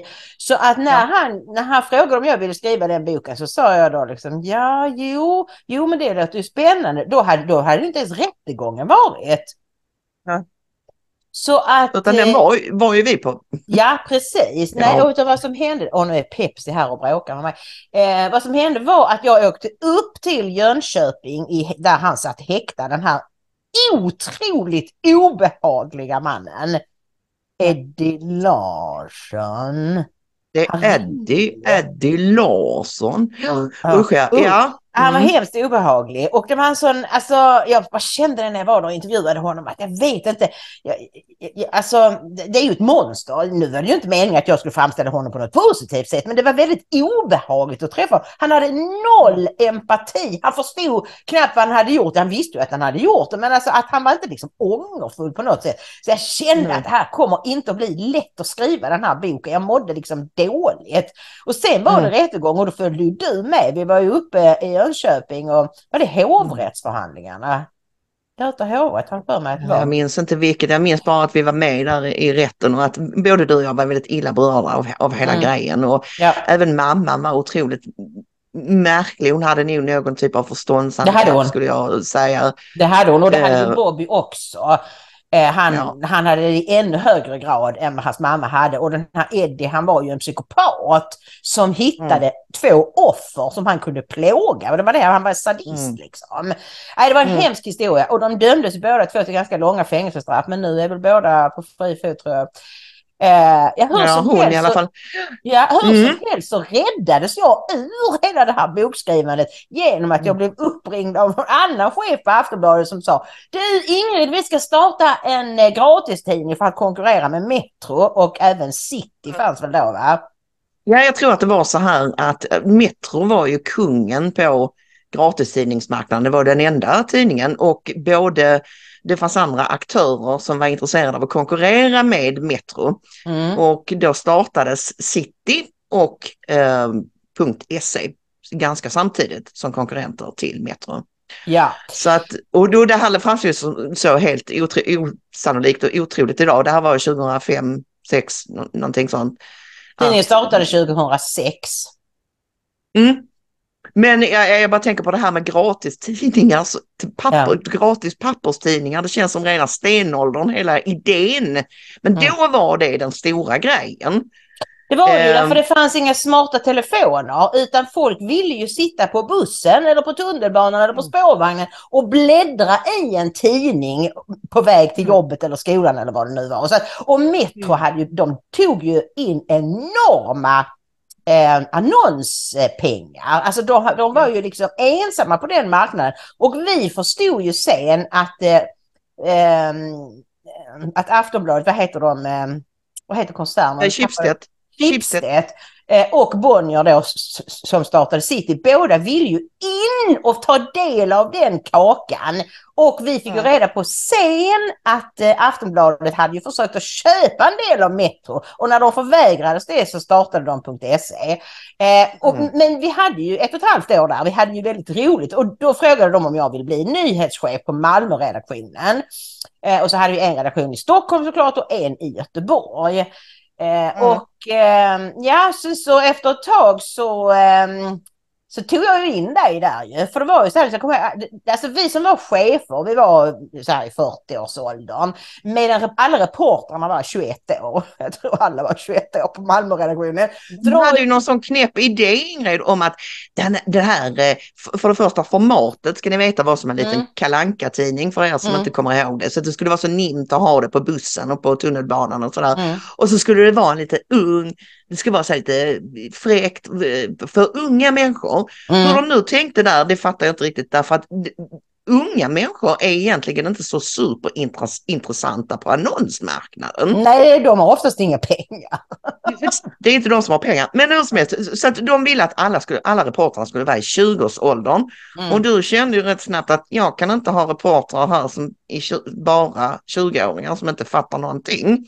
Nej, jag behövde ju åtminstone ett par reportrar som var självgående, som kunde klara jobbet utan att jag skulle hitta på alla idéer, utan som faktiskt själva kunde komma med intressanta, det här vill jag skriva om idag och så. Så att det först så fick jag väl in Thomas, sportreporter, som jag hade känt ända sedan min första sommar på Kvällsposten. Och liksom vi hade jobbat ihop fram och tillbaka många gånger. Och så fick han tjänst som sportreporter. Och sen så var det ju så att vi behövde en nyhetsreporter till, för det var en som inte fick fast anställning. Och då ni behövde... nu går du händelserna i förväg här, för ni behövde en andra sportreporter. Och detta är ju då andra gången i min karriär som du får mig att konvertera till någonting som jag inte tror att jag behärskar. Första gången var när du fick mig att byta från nöjesreporter till nyhetsreporter. Och du sa till mig att, och det var när vi skulle börja på Metro då, kring millennieskiftet någonstans, och jag var så här, men jag kan inte jobba med nyheter, jag är nöjesreporter, jag kan bara skriva om film och sånt, jag fattar inte det här och jag kan inte det. Och du var så, jo då, det kan du visst, det är bara du kan skriva och du fattar saker, det är bara till att köra på. Och mycket riktigt då, så jag sadlade om till nyhetsreporter. Sen när .se behövde en till sportreporter vid sidan av Thomas, så tyckte du att jag skulle söka den tjänsten som sportreporter. Ja. Och det är ju det är ju så nischat. Sportreporterna är oftast riktiga nördar. De är så här kalenderbitare och så. Och jag är visserligen väldigt sportintresserad och följer ju allsvenskan och ishockey och allt vad det nu kan vara. Men jag var liksom så här, och du var stenhård och bara, nej men bra reportrar kan skriva om vad som helst. Det är inga problem, du fixar detta. Så du tog in mig på ett tills vidare eller vik liksom som sportreporter. Tills de kunde hitta någon riktig sportreporter då. Va? Men då hade jag redan fått in foten på .se. Och sportchefen gillade mig jättemycket. Tyckte att jag var liksom kul, intressant och sådär, för att jag inte var den här nördtypen, och även chefredaktören, han tyckte nog att jag var lite knepig som jag ju är, men samtidigt så fattade han att jag faktiskt kunde någonting som reporter och så. Så att då slank jag in på ett bananskal där och hoppade in på olika vik och så var det så att en av nyhetsreporterna som du hade på .se, när det var dags att fastanställa folk, du kunde inte med henne och du tyckte att hon var inte särskilt bra liksom. Så du vägrade ge henne fast anställning. Alla andra nyhetschefer, de i Stockholm och de i Göteborg, de anställde alla de som hade fått provanställningar. Men du vägrade ta in henne. Och istället ville du ha mig. Precis, och detta då ledde ju till någon slags mini-uppror där på redaktionen. Därför att de fick för sig då att anledningen till att jag inte ville ha den här tjejen kvar och inte ge henne fast anställning, det var för att jag skulle ta in dig. Och så skulle jag aldrig agera. Hur mycket jag än älskar dig, hur mycket jag än respekterar dig, så skulle jag aldrig liksom kasta ut en duktig reporter för att liksom ta in min kompis. Nej, sån är inte jag. Men hon dög ju inte till, och det visste ju de andra, framförallt de i Stockholm som hade jobbat med henne på helgerna, och visste att hon höll inte måttet. Nej, så att det inkom ju jag, och jag fick ju bevisa då att jag visste vad jag höll på med. Jag blev krimreporter och tyckte det var superkul. Det var ytterligare en sån grej där du var så här, nej, men det passar dig. För många av de andra, de här unga reporterna, de kunde inte med i den jargongen som var hos polisen. Man var hos polisen varje morgon på presskonferens. Och det var de här garvade krimreportrarna som satt där och snackade ganska tufft liksom. Och polisen var väldigt, åtminstone på den tiden, väldigt öppen. Väldigt öppenhjärtiga med vilka det var som hade begått olika brott. De kallade saker vid dess rätta namn, så alla reporterna visste det. Alla reportrar var fullständigt på det klara med att det var inte Kalle, Pelle och Nisse som begick vissa typer av brott, utan det var helt andra grupper. Men det var ju aldrig någonting man skrev om, såklart. Men alla visste det.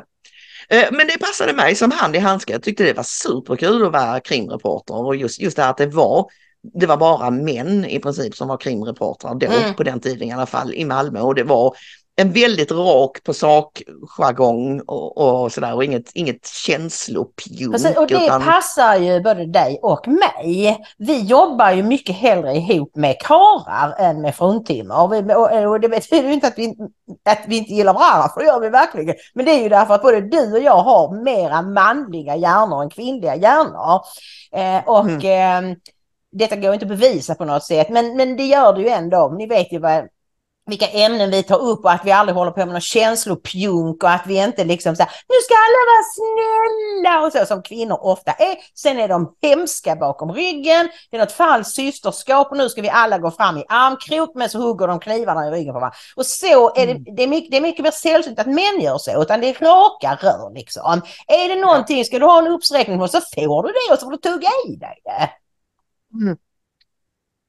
Men vi hade nästan 2 år som var väldigt roliga på .se och en morgon ringer du mig, jag har jobbat natt eller kväll och du ringer mig tidigt på morgonen och väcker mig och säger Maria, du måste komma in och vara med på möte här för att de tänker lägga ner tidningen. Jag hade ju själv blivit uppringd en stund tidigare av chefredaktören som sa att du får kalla samman hela redaktionen och ska vi ha ett möte klockan 9 eller vad det var. För tidningen ska läggas ner, det har tagits ett beslut i styrelsen och då hade de väl fått köpa in sig i Metro, för det hade ju börjat gå knackigt för Metro, även om liksom varken .se eller City blev några liksom kassakor, så tog vi ju ändå pengar från Metro, så då började det gå knackigt för Metro, så då bestämde de sig för att släppa in nya ägare och då var det bara liksom ritt fratt bort med .se och vi kastades ut. Ja, vi fick ju något avgångsvederlag eller uppsägningstid, vi hade ju lön några månader till, men det var en chockartad morgon, det var det. Det var det, och då fick vi börja frilansa igen och jag jobbade på Lantbrukets affärstidning ATL och sen började jag jobba på TT som var nästan den enda mediehus som jag frilansade för mellan 2009 och 2011. 2009 till 2011 så var jag nästan uteslutande på TT och det var i och för sig väldigt kul och väldigt lärorikt och jag fick träffa Fredrik Reinfeldt som ni vet 3 gånger. Ja, eller hur? Grattis Maria. Och sådär. Men sen var jag på väg att bli utlasad där också. Alltså, då har jag jobbat för mycket där, så då var det slut med det roliga där. Och i samma veva så har vi träffat, eller du träffat, men visst träffade jag Lars också. Vi har varit på, du startade Tryckfrihetssällskapet i Malmö som byggde på dansk förebild. Ja, men jag måste bara ändå väldigt kort säga att vad jag gjorde efter att .se lades ner, det var ju att jag jobbade som chefredaktör på 2 tidningar. En kontorstidning och en villatidning som heter Villaliv. Och där blev jag utsatt för det första drevet på Villaliv. För då var det så att förutom det att jag gjorde de här tidningarna och chefade för dem, så var det så att jag hade en blogg. För att jag ville ju skriva själv och skriva om villavagnar och liksom kontorstolar och så. Det gav inte riktigt mig någonting mer än pengar. Så att jag hade en blogg där jag skrev, jag tog tag i de där gamla frågorna igen, mina favoritfrågor med folk som hade blivit falskt anklagade för saker.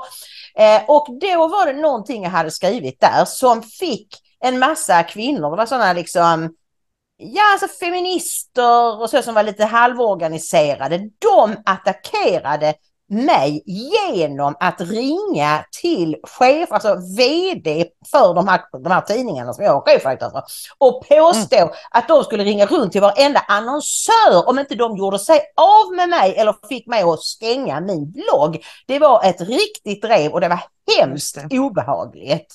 Just det hade jag helt förträngt. Så fick jag ju sluta för att det funkade inte längre. Men då hade jag turen att jag fick inhopp på Aftonbladet som textredigerare. Jag hade ju varit mycket på Aftonbladet och frilansat hit och dit, så att när de behövde en textredigerare som jobbade natt, då ska ni veta att det låter ganska tråkigt att bara sitta och liksom kolla andras texter, men man har rätt stor makt. Jag kunde ta en liksom uselt skriven artikel och göra om den fullständigt, vända upp och ner på artikeln och göra den riktigt bra. Så det var ju många reportrar som var glada för att jag hade gjort deras artiklar väldigt mycket bättre. Men det var också så att det var en miljö, det var runt 2010-2011 jag gjorde det här jobbet, och de betalade ju bra och det var natt, så det var bra lön. De betalade mina resor upp till Stockholm och jag kunde bo hos kompisar och sådär. Så det var ändå rätt. Men jag insåg ju snabbt att vad redaktionsmiljön hade förändrats. Alltså från att det var liksom, du vet, att man kunde säga att man kunde gå in på chefredaktörens kontor och säga vad i hela friden är detta liksom. Så var det liksom en räddhågsen miljö. Alltså små reportrar smög längs väggarna och cheferna talade om för dem att du ska göra en artikel och det ska vara den här rubriken och du får ringa de här experterna och de ska säga si och så. Och så kom reportern efter ett par timmar, fast de säger inte så, det är inte så. Då får de ringa 10 till. Alltså det var liksom ett skräckregemente. Det var det hemskaste med Aftonbladet, och ärligt talat Ingrid, de stack faktiskt ut där om man jämför med andra ställen vi har varit på. Aftonbladet var inte kloka. De skulle driva igenom vinklar hur lögnaktiga de än var. Ja. Så var det bara, och så skickade de ständigt ut en på sådana psykuppdrag som var helt omöjliga. Och sen så fick man veta att man inte var någonting värd om man inte hade lyckats få en intervju med vem det nu var. I mitt fall drottning Silvia, fast jag fick faktiskt och du i ditt fall var det Kiki Danielsson, och du lyckades också få en intervju mot alla odds. Och då var man ju hjälten för dagen. Då var man ju så upphöjt i skyarna. Men om man misslyckades, då var man inte vatten. Det var en annan gång de skickade ut mig att jag skulle fixa en intervju med Jakob Hellman, musikern som har varit eremit i 25 år. Typ. Och inte gett då, i det läget hade han ju inte gett några intervjuer på 15 år minst. Han var liksom ökänd för det, att han gjorde inte det. Men du behöver inte komma tillbaka om du inte får en intervju ungefär. Och jag försökte ju, men han var ju bara så nej. Och sen när man kommer upp på redaktionen och bara, nej, han ville ju inte. Dum i huvudet. Det var liksom så de opererade genom att trycka ner reportrarna. Raka motsatsen till hur det var på Kvällsposten. Ja. Vilket ju var helt chockartat. Så jag vill bara säga då att jag la mig då till med strategin att bara sitta tyst och observera vad de gjorde. För jag tjänade pengar, jag behövde något jobb och jag mådde dåligt, men jag tänkte liksom, tyst min mun för socker, sitt nu bara här och tjäna dina pengar. Men jag gjorde ju små insteg då, bland annat, jag har berättat den här historien förut, men det är kanske några av oss som inte har hört den, inför valet 2010, detta val då Sverigedemokraterna tog sig in i riksdagen. Någon dag före valet, 2 dagar före valet eller någonting sånt, så plötsligt så springer alla chefer in i ett rum och det är liksom upprörd, man ser hur händerna viftar och sådär. Och så kommer då den kvinnliga chefen ut och säger så här: vi har fått en opinionsundersökning som visar att Sverigedemokraterna kommer att komma in i riksdagen. Och det blev nästan likvaka på redaktionen. Alla var så superchockade. Och liksom, vad ska vi göra åt detta ungefär? Och så säger då chefen, vi får kommentarer från alla partierna. Du ringer Moderaterna, du ringer sossarna och du ringer... Och då kunde jag inte hålla mig. Så sa jag, ursäkta jag lägger mig i, men ska ingen ringa Jimmy Åkesson? Alltså då fattade de ju själv hur absurt det var. Att de tänkte skriva en artikel om att Sverigedemokraterna kommer in, men bara de andra skulle beklaga sig över detta. SD skulle inte få säga att vi är jätteglada över det om vi nu kommer in. Så då var det någon som fick uppdrag. Men av någon mystisk anledning så fick de inte tag i Jimmy Åkesson eller någon annan Sverigedemokrat. Konstigt. Mycket konstigt. Ja, så här har vi nu satt stämningen då. Och jag och min sida då, som sitter på TT, har också börjat känna i magen att det är någonting här som skaver. Det är någonting som inte känns riktigt bra. Det är saker man inte får lov att rapportera om, och gör man det så görs det på ett ohederligt sätt. Och det kändes, det var en växande obehagskänsla helt enkelt som vi hade, både du och jag ju. Ja. Och då hände det sig följande att jag blev inbjuden till danska tryckfrihetssällskapet, som jag hade hört talas om, och jag visste att de hade haft olika föredrag där, och jag hade sett några föredrag på YouTube.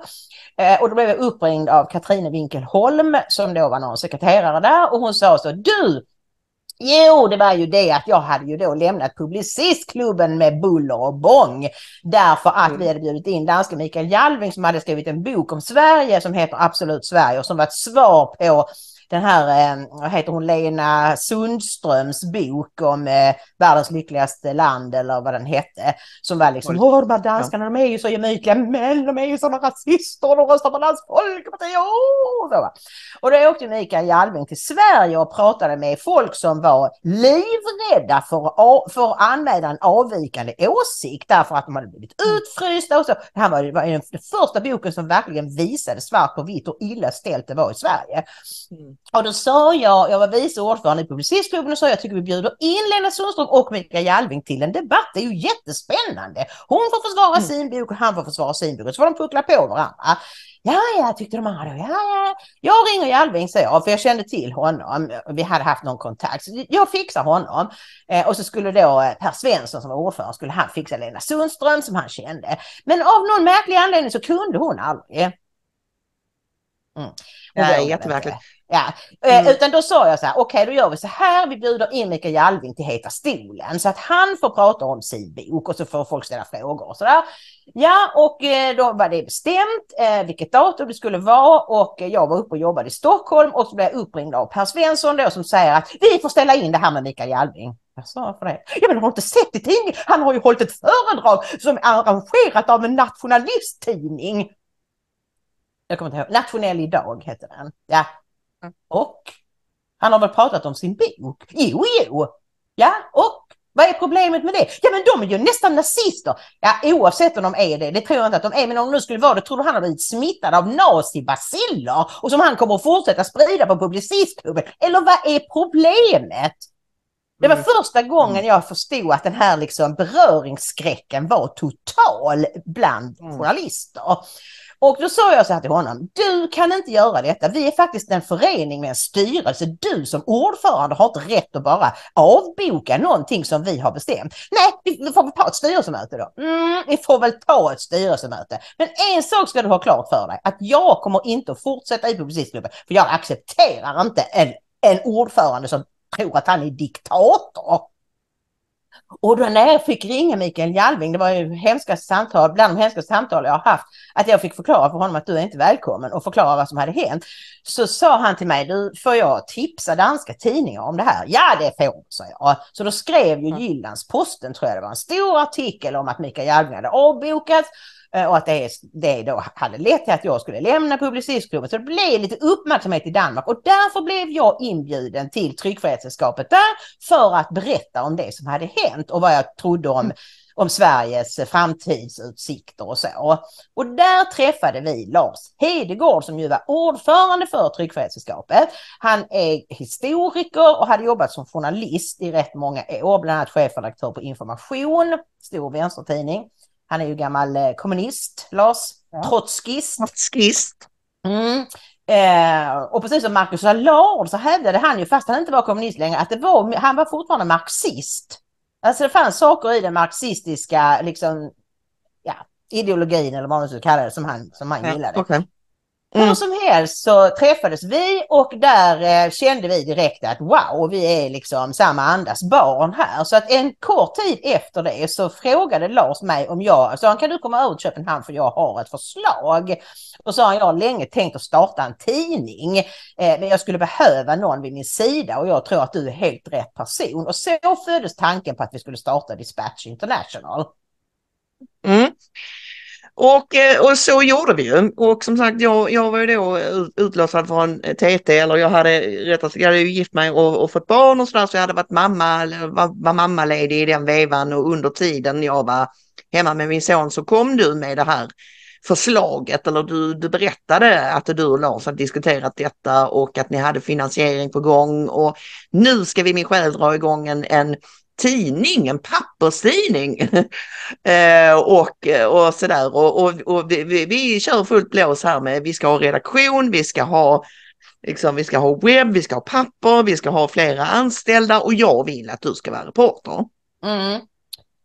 Och då kan man Så, säga att det var ju en jättegod idé, men vi var alldeles för entusiastiska. Vi hade inte tillräckligt med finansiering. Flera av dem som blev anställda hade då sådana här bidrag för att de hade varit arbetslösa länge, så man kunde liksom, vi behövde inte betala så mycket på deras löner. Du hade ju normalen, eller du fakturerade ju så, va? Så, men trots det så var det ju så att det gick ju inte runt, och vi hade hela tiden tänkt att vi kommer ju att få in 1500 prenumeranter som är det första taket för att få pressstöd. Det måste vi ju fixa ganska enkelt, men det var svårare än vi trodde, för att de andra tidningarna, DN, Expressen och alla skrev ju att det var någon fruktansvärd nazitidning som hade startat. Ja, av de skribenter vi hade så var det kanske 90% judar. Så väl mycket nazimaterial. Ja, det var ju bara dumheter naturligtvis. Men det var sant i alla fall, ja.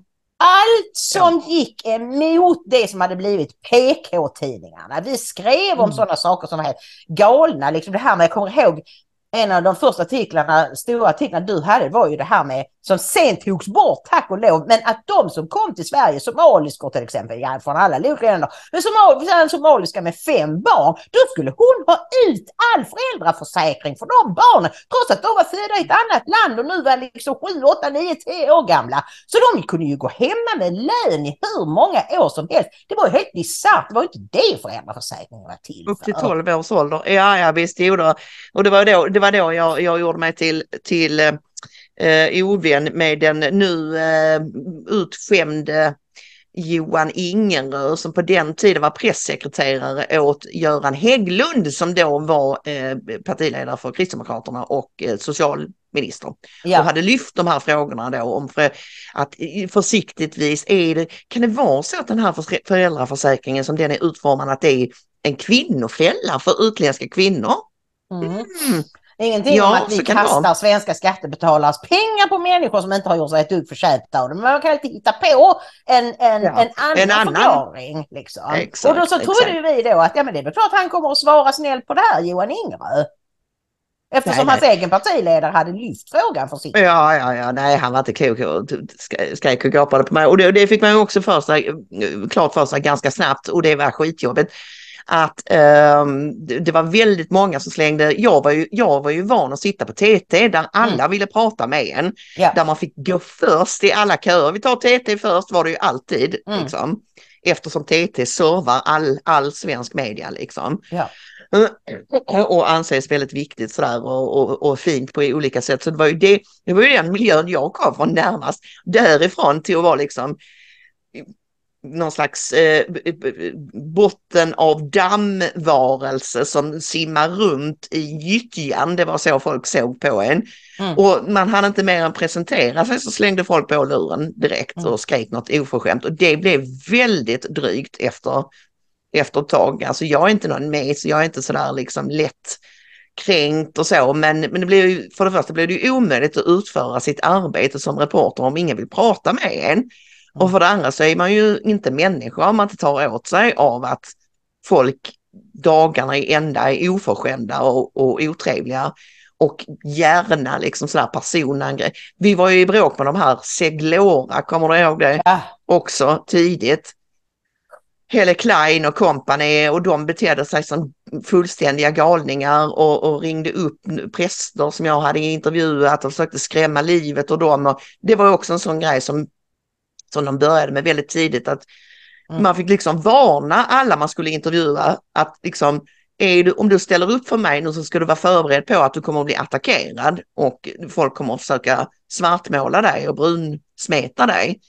Och det var ytterst få som klarade av det här. Vi hade prästen Dag Sandahl som sa, jag skiter väl i er. Det var några få som hade den inställningen. Men till sist blev det ju nästan omöjligt. Ingen ville bli intervjuad av oss. Och det finns ju alltid andra sorters artiklar man kan skriva. Men vill man ändå vara med i nyhetsflödet så kräver det ju att man får lite kommentarer från ansvariga då och då. Så det blev jobbigare och jobbigare. Och sen så hände det ju någonting som fullständigt slog undan benen på oss.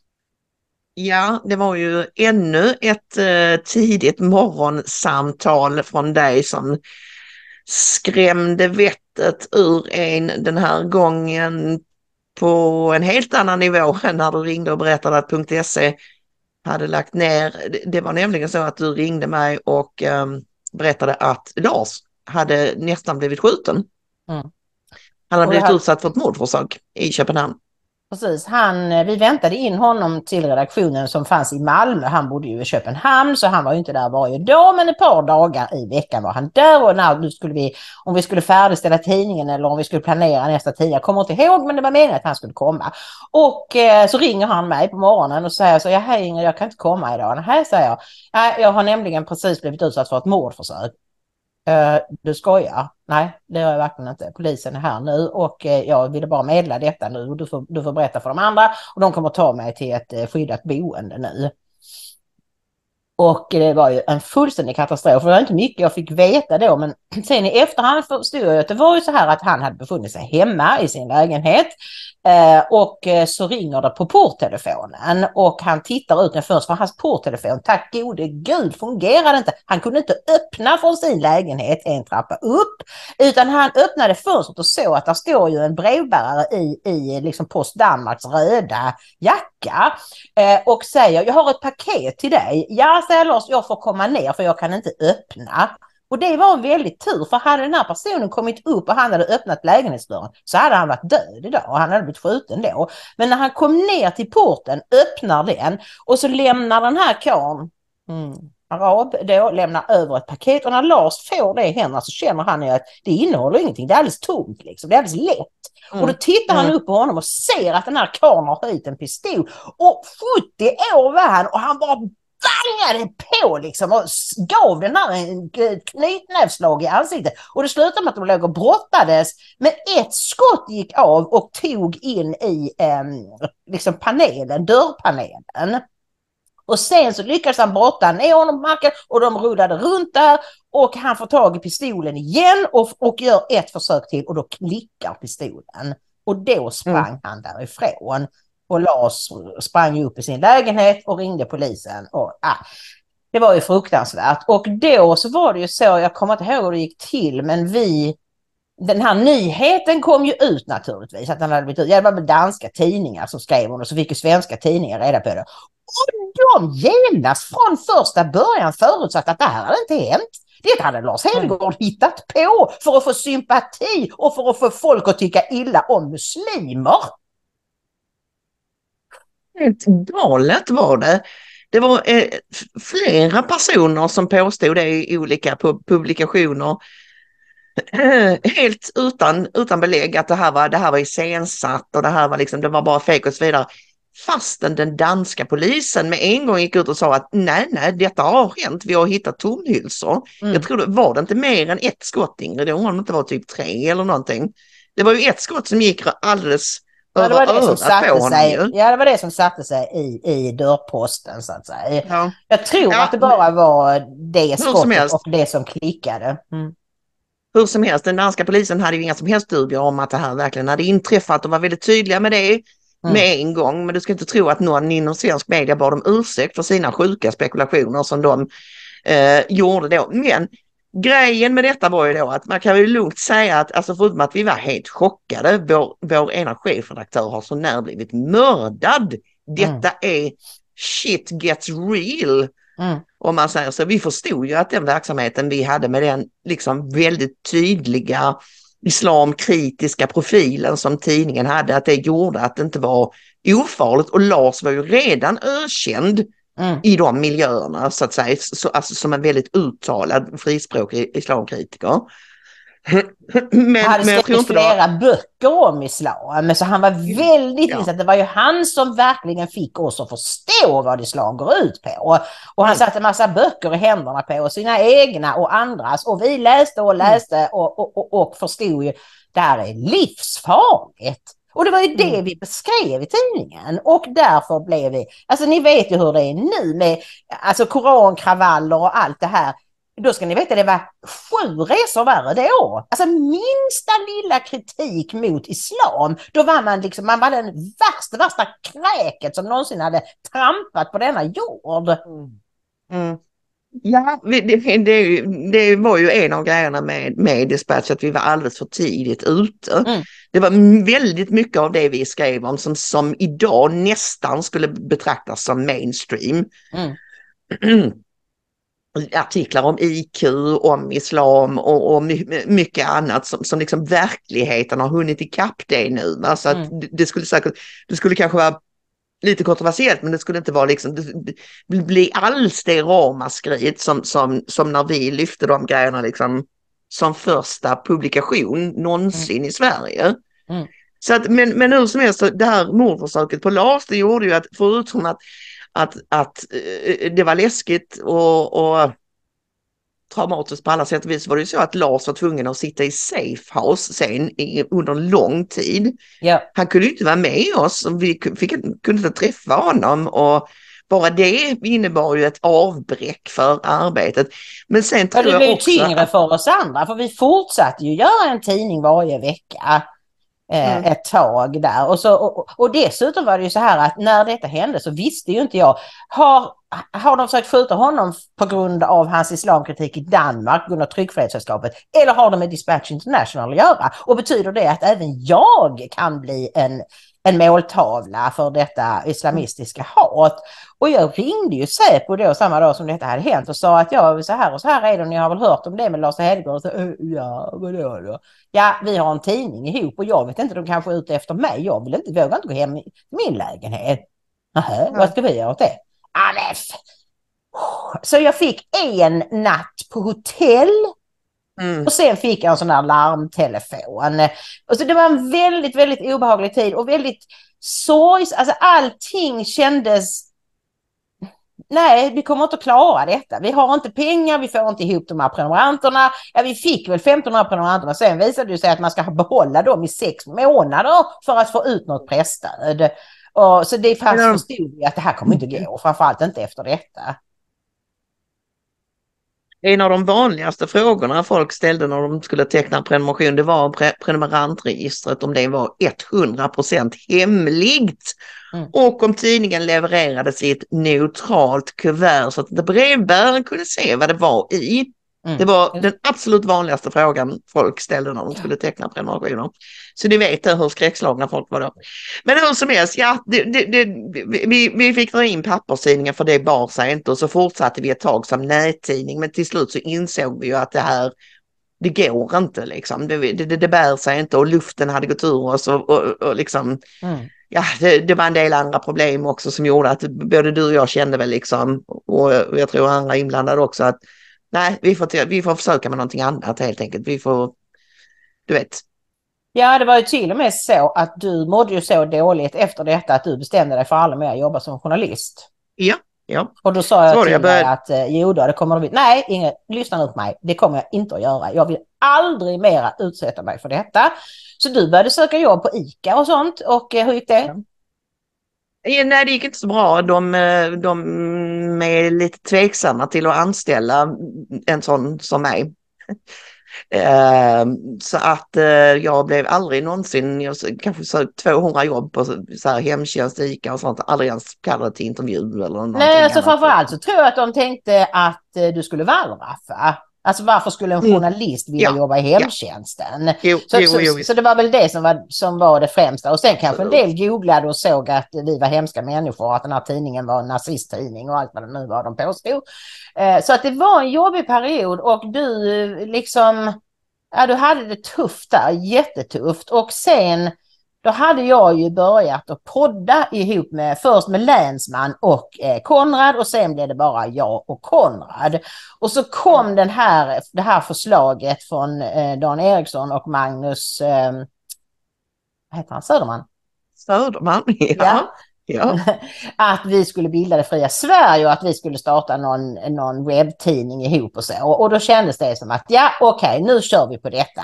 För jag menar, mycket av det jag har gjort genom åren, allt det jag har försökt göra med mitt journalistiska arbete, det är ju att göra Sverige bättre. Och när då invandringen och mångkulturen blev den absolut största faran mot vår och våra barn och barnbarns framtid, då var det ju det allting fokuserades på. Så då försökte jag med det ett tag och då lyckades jag väcka din journalistiska hunger igen. Berätta vad som hände. Jo, men det var ju då och under de här åren mellan Dispatch och att vi började samarbeta med Dan och Magnus, så hade jag hållit på med uteslutande med översättningar. Översättningar bara. Och det var jätteskönt därför att då är man ju helt, alltså du sitter bara vid datorn och liksom, så här, du behöver inte prata med någon och sådär. Man kan vara hur kuflig som helst och man behöver aldrig bli utskälld av galningar och så. Nej, och så var det ju det då att de ville starta den här nättidningen Svegot och alltså du sa väl ungefär bara att du kan väl skriva om det. Det var väl någonting jag var uppjagad över. Om inte du kommer ihåg det så ska jag berätta det. För att berätta. Det är väldigt spännande historia. Ja. Det var ju just då när det här ubåtsmordet hände. Just det. Kim Wall som då hade blivit mördad av den här galningen Peter Madsen. Och då hörde ju till saken, jag tror vi hade intresserat oss för det i vilket fall som helst, men vi kände ju framförallt Kim Walls pappa, Joakim Wall, som vi hade jobbat med på Kvällsposten där han var fotograf. Så det berörde ju oss på ett ganska personligt plan med, och plus att det var så läskigt alltsammans. Det var som värsta skräckfilmen. Och du blev helt besatt av detta. Och du ringde mig varje dag. Och har du läst det senaste? Och nu verkar det som han har styckat henne. Och herregud. Så sa jag, du Maria, känns som att du skulle vilja skriva om detta. Och du bara, det var det. Ja, jo, kanske. Och så kastade du dig över och gjorde en fantastiskt bra artikel. Och där kom lusten tillbaka. Ja, jo, du har rätt, så var det. Jag har ju en tendens, lite nörd sådär, att det är vissa saker som jag snöar in på. För Ingrid och Maria har jag ju skrivit min artikelserie Eliternas hemliga perversioner, där jag liksom har grottat ner mig i allt det här liksom. All ondskan. All ondska, precis, och New World Order och allt vad man nu vill kalla det, den här hemliga skuggvärlden och det. Och det var, precis som du säger, det här med Kim Wall, det var så fruktansvärt, dels eftersom vi känner hennes pappa Joakim, men också att Kim var journalist. Ja. Och att både du och jag kände att som kvinnlig journalist så är man ganska utsatt i vissa lägen, och det här med att åka med någon kuslig stolle i hans ubåt, det är ju ingenting som varken du eller jag skulle bangat för när vi var i Kims ålder liksom. Aldrig. Nej, det hade vi nog. Det är klart man skulle gjort det. Och få ett liksom scoop där. Fast jag menar, jag vill nog ändå tro att jag hade insisterat på att få en fotograf med mig. Fotograferna var ju på den tiden oftast män. Jo, men där har du den nya tiden liksom, och ytterligare en negativ grej med det här att reportrarna förväntas göra allting själva. Ja.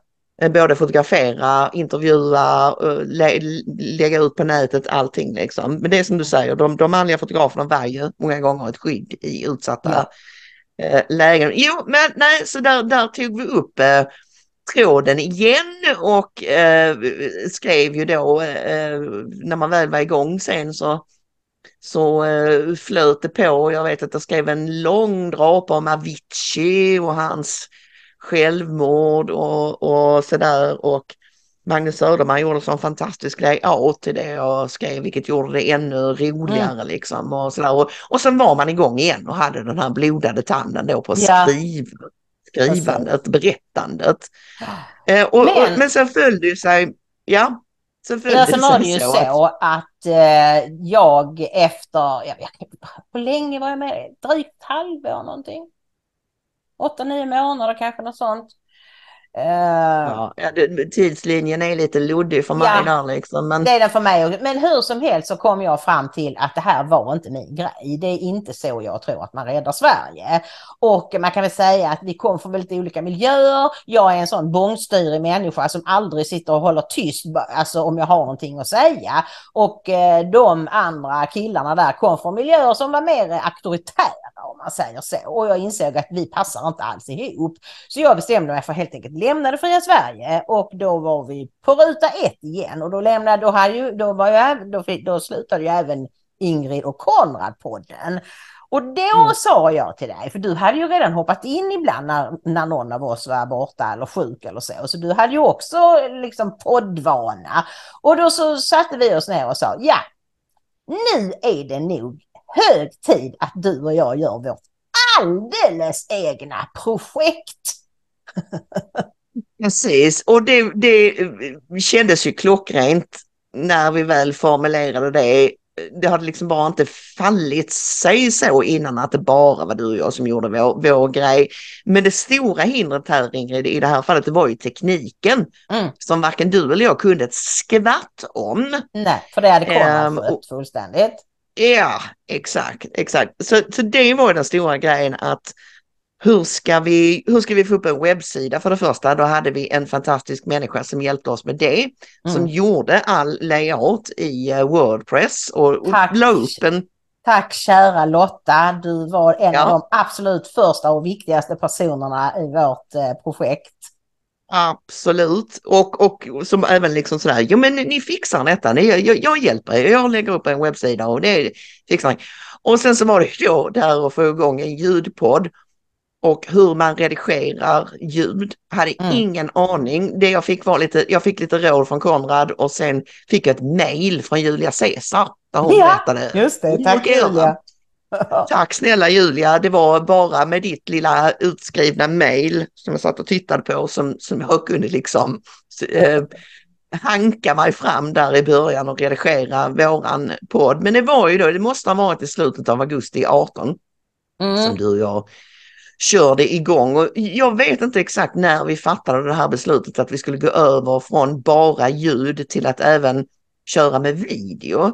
Alltså det var väl det att YouTube exploderade då, och det var väldigt många, både proffs och amatörer, som la ut sina poddar med bild. Och då tänkte vi väl att hallå, det kan väl vi också göra. Det kan väl inte vara så verkvärdigt. Och ska jag säga, som verkligen inte har någon del i det här tekniska överhuvudtaget, utan det är tack och lov du som har ett något större intresse för detta än jag, och är mer nördig, och jag bara liksom allt tekniskt som inte jag omedelbart förstår, det bara liksom, nej, jag vill inte.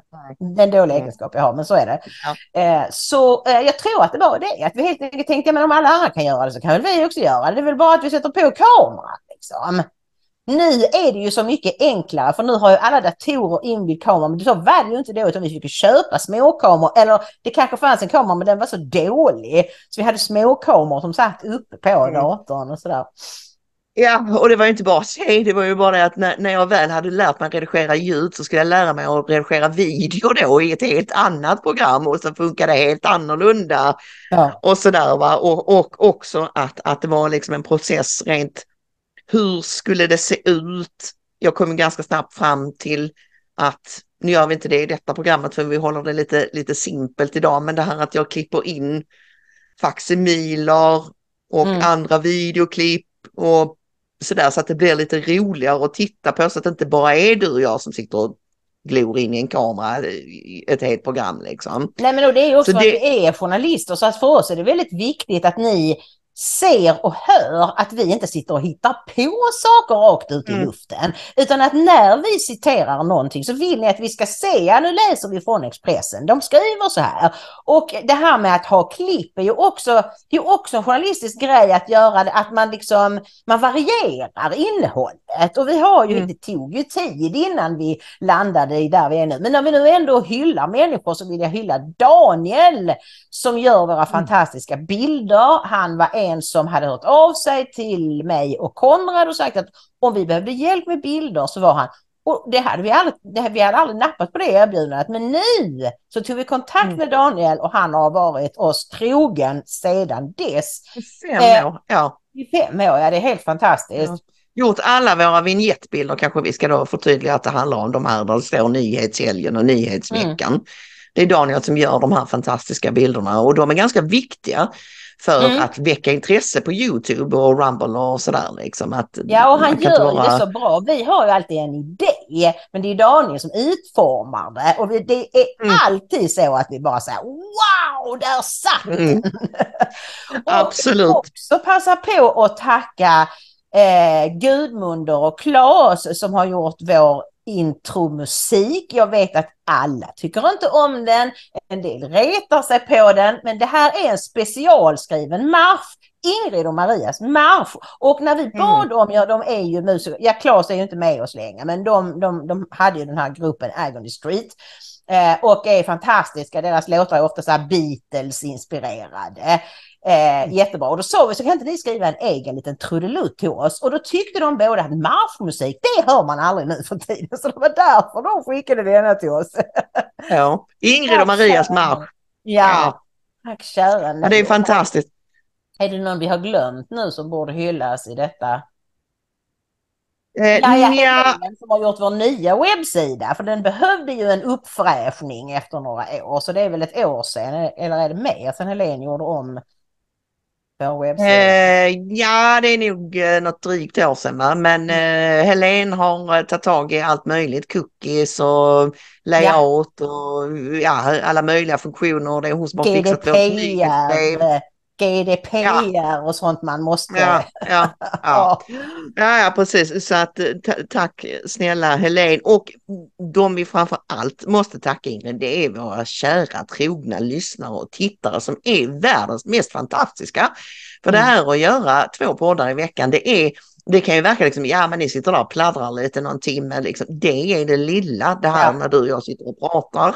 Det är liksom researchen runt omkring och det här att man måste dammsuga alla medier hela tiden och försöka få nya impulser, alltså kunna göra nya tagningar på saker som folk redan känner till. Alltså vi rapporterar ju inte nyheterna, de har ni ju redan hört när ni tittar på oss. Utan vi måste ju liksom försöka göra en analys och den ska helst vara lite fräsch, att ni inte har läst eller hört eller sett den på 20 andra ställen. Ja, och då ledde du mig in på de vi också ska tacka, nämligen fåglarna. Ja, just det. Och det var ju just det Hanna menar jag som tyckte vi skulle göra det här programmet, skrev att alla kanske inte först vet vad det är, och vi kan ju inte säga det varje gång, men så här är det. Jag har då ett antal källor inom säkerhets- och underrättelsevärlden som jag kallar fåglarna. Varför gör jag det? Jo, det började med att jag alltid sa så här, en liten fågel viskade i mitt öra, och sen orkade jag inte säga det varje gång, så då blev de fåglarna. Så det är när ni hör mig säga, jag har kollat med fåglarna och de säger si och så är det mina hemliga källor inom underrättelsevärlden. Och det som det tillför, det är ju information som i princip ingen annan än de här spionerna, eller vad vi ska kalla dem för, vet. Som har liksom kontaktnät över hela världen. Det är ju så jag har kunnat skriva Nord Stream-artikeln och en massa andra artiklar som finns på vår webbsida om stater som mördar, stater som liksom, det är Black Ops, alltså sådana här psykologiska operationer, och Black Ops, det är liksom när man tar ut folk, skickar dem i svarta hål och sådär. Det är så mycket läskigt. Ibland så säger jag så här, jag vill inte veta mer nu. Nej, välkommen till vår värld, brukar de svara då. För att det är inget roligt arbete. Alltså det är inget man blir upplyftad av precis. Nej, det var väl ungefär så jag kände efter 4 delar av eliterna. Att jag vill inte veta mer om detta nu liksom. Det är verkligen ett bottenlöst svart hål med så mycket ondska det finns i världen. Men vi försöker ju alltid att hålla humöret uppe, du och jag, Ingrid. Och en grej vi ofta får höra från er som lyssnar och tittar, det är ju just det att vi skrattar och försöker liksom muntra upp er lite. För att vi vet ju det att ni förbannade är ni ju redan på tillståndet i världen och i allmänhet och i Sverige i synnerhet. Så att vi behöver inte svartpillra er mer, som det heter, svartpillra, alltså gör er ännu mer deprimerade, utan vi måste liksom ett av våra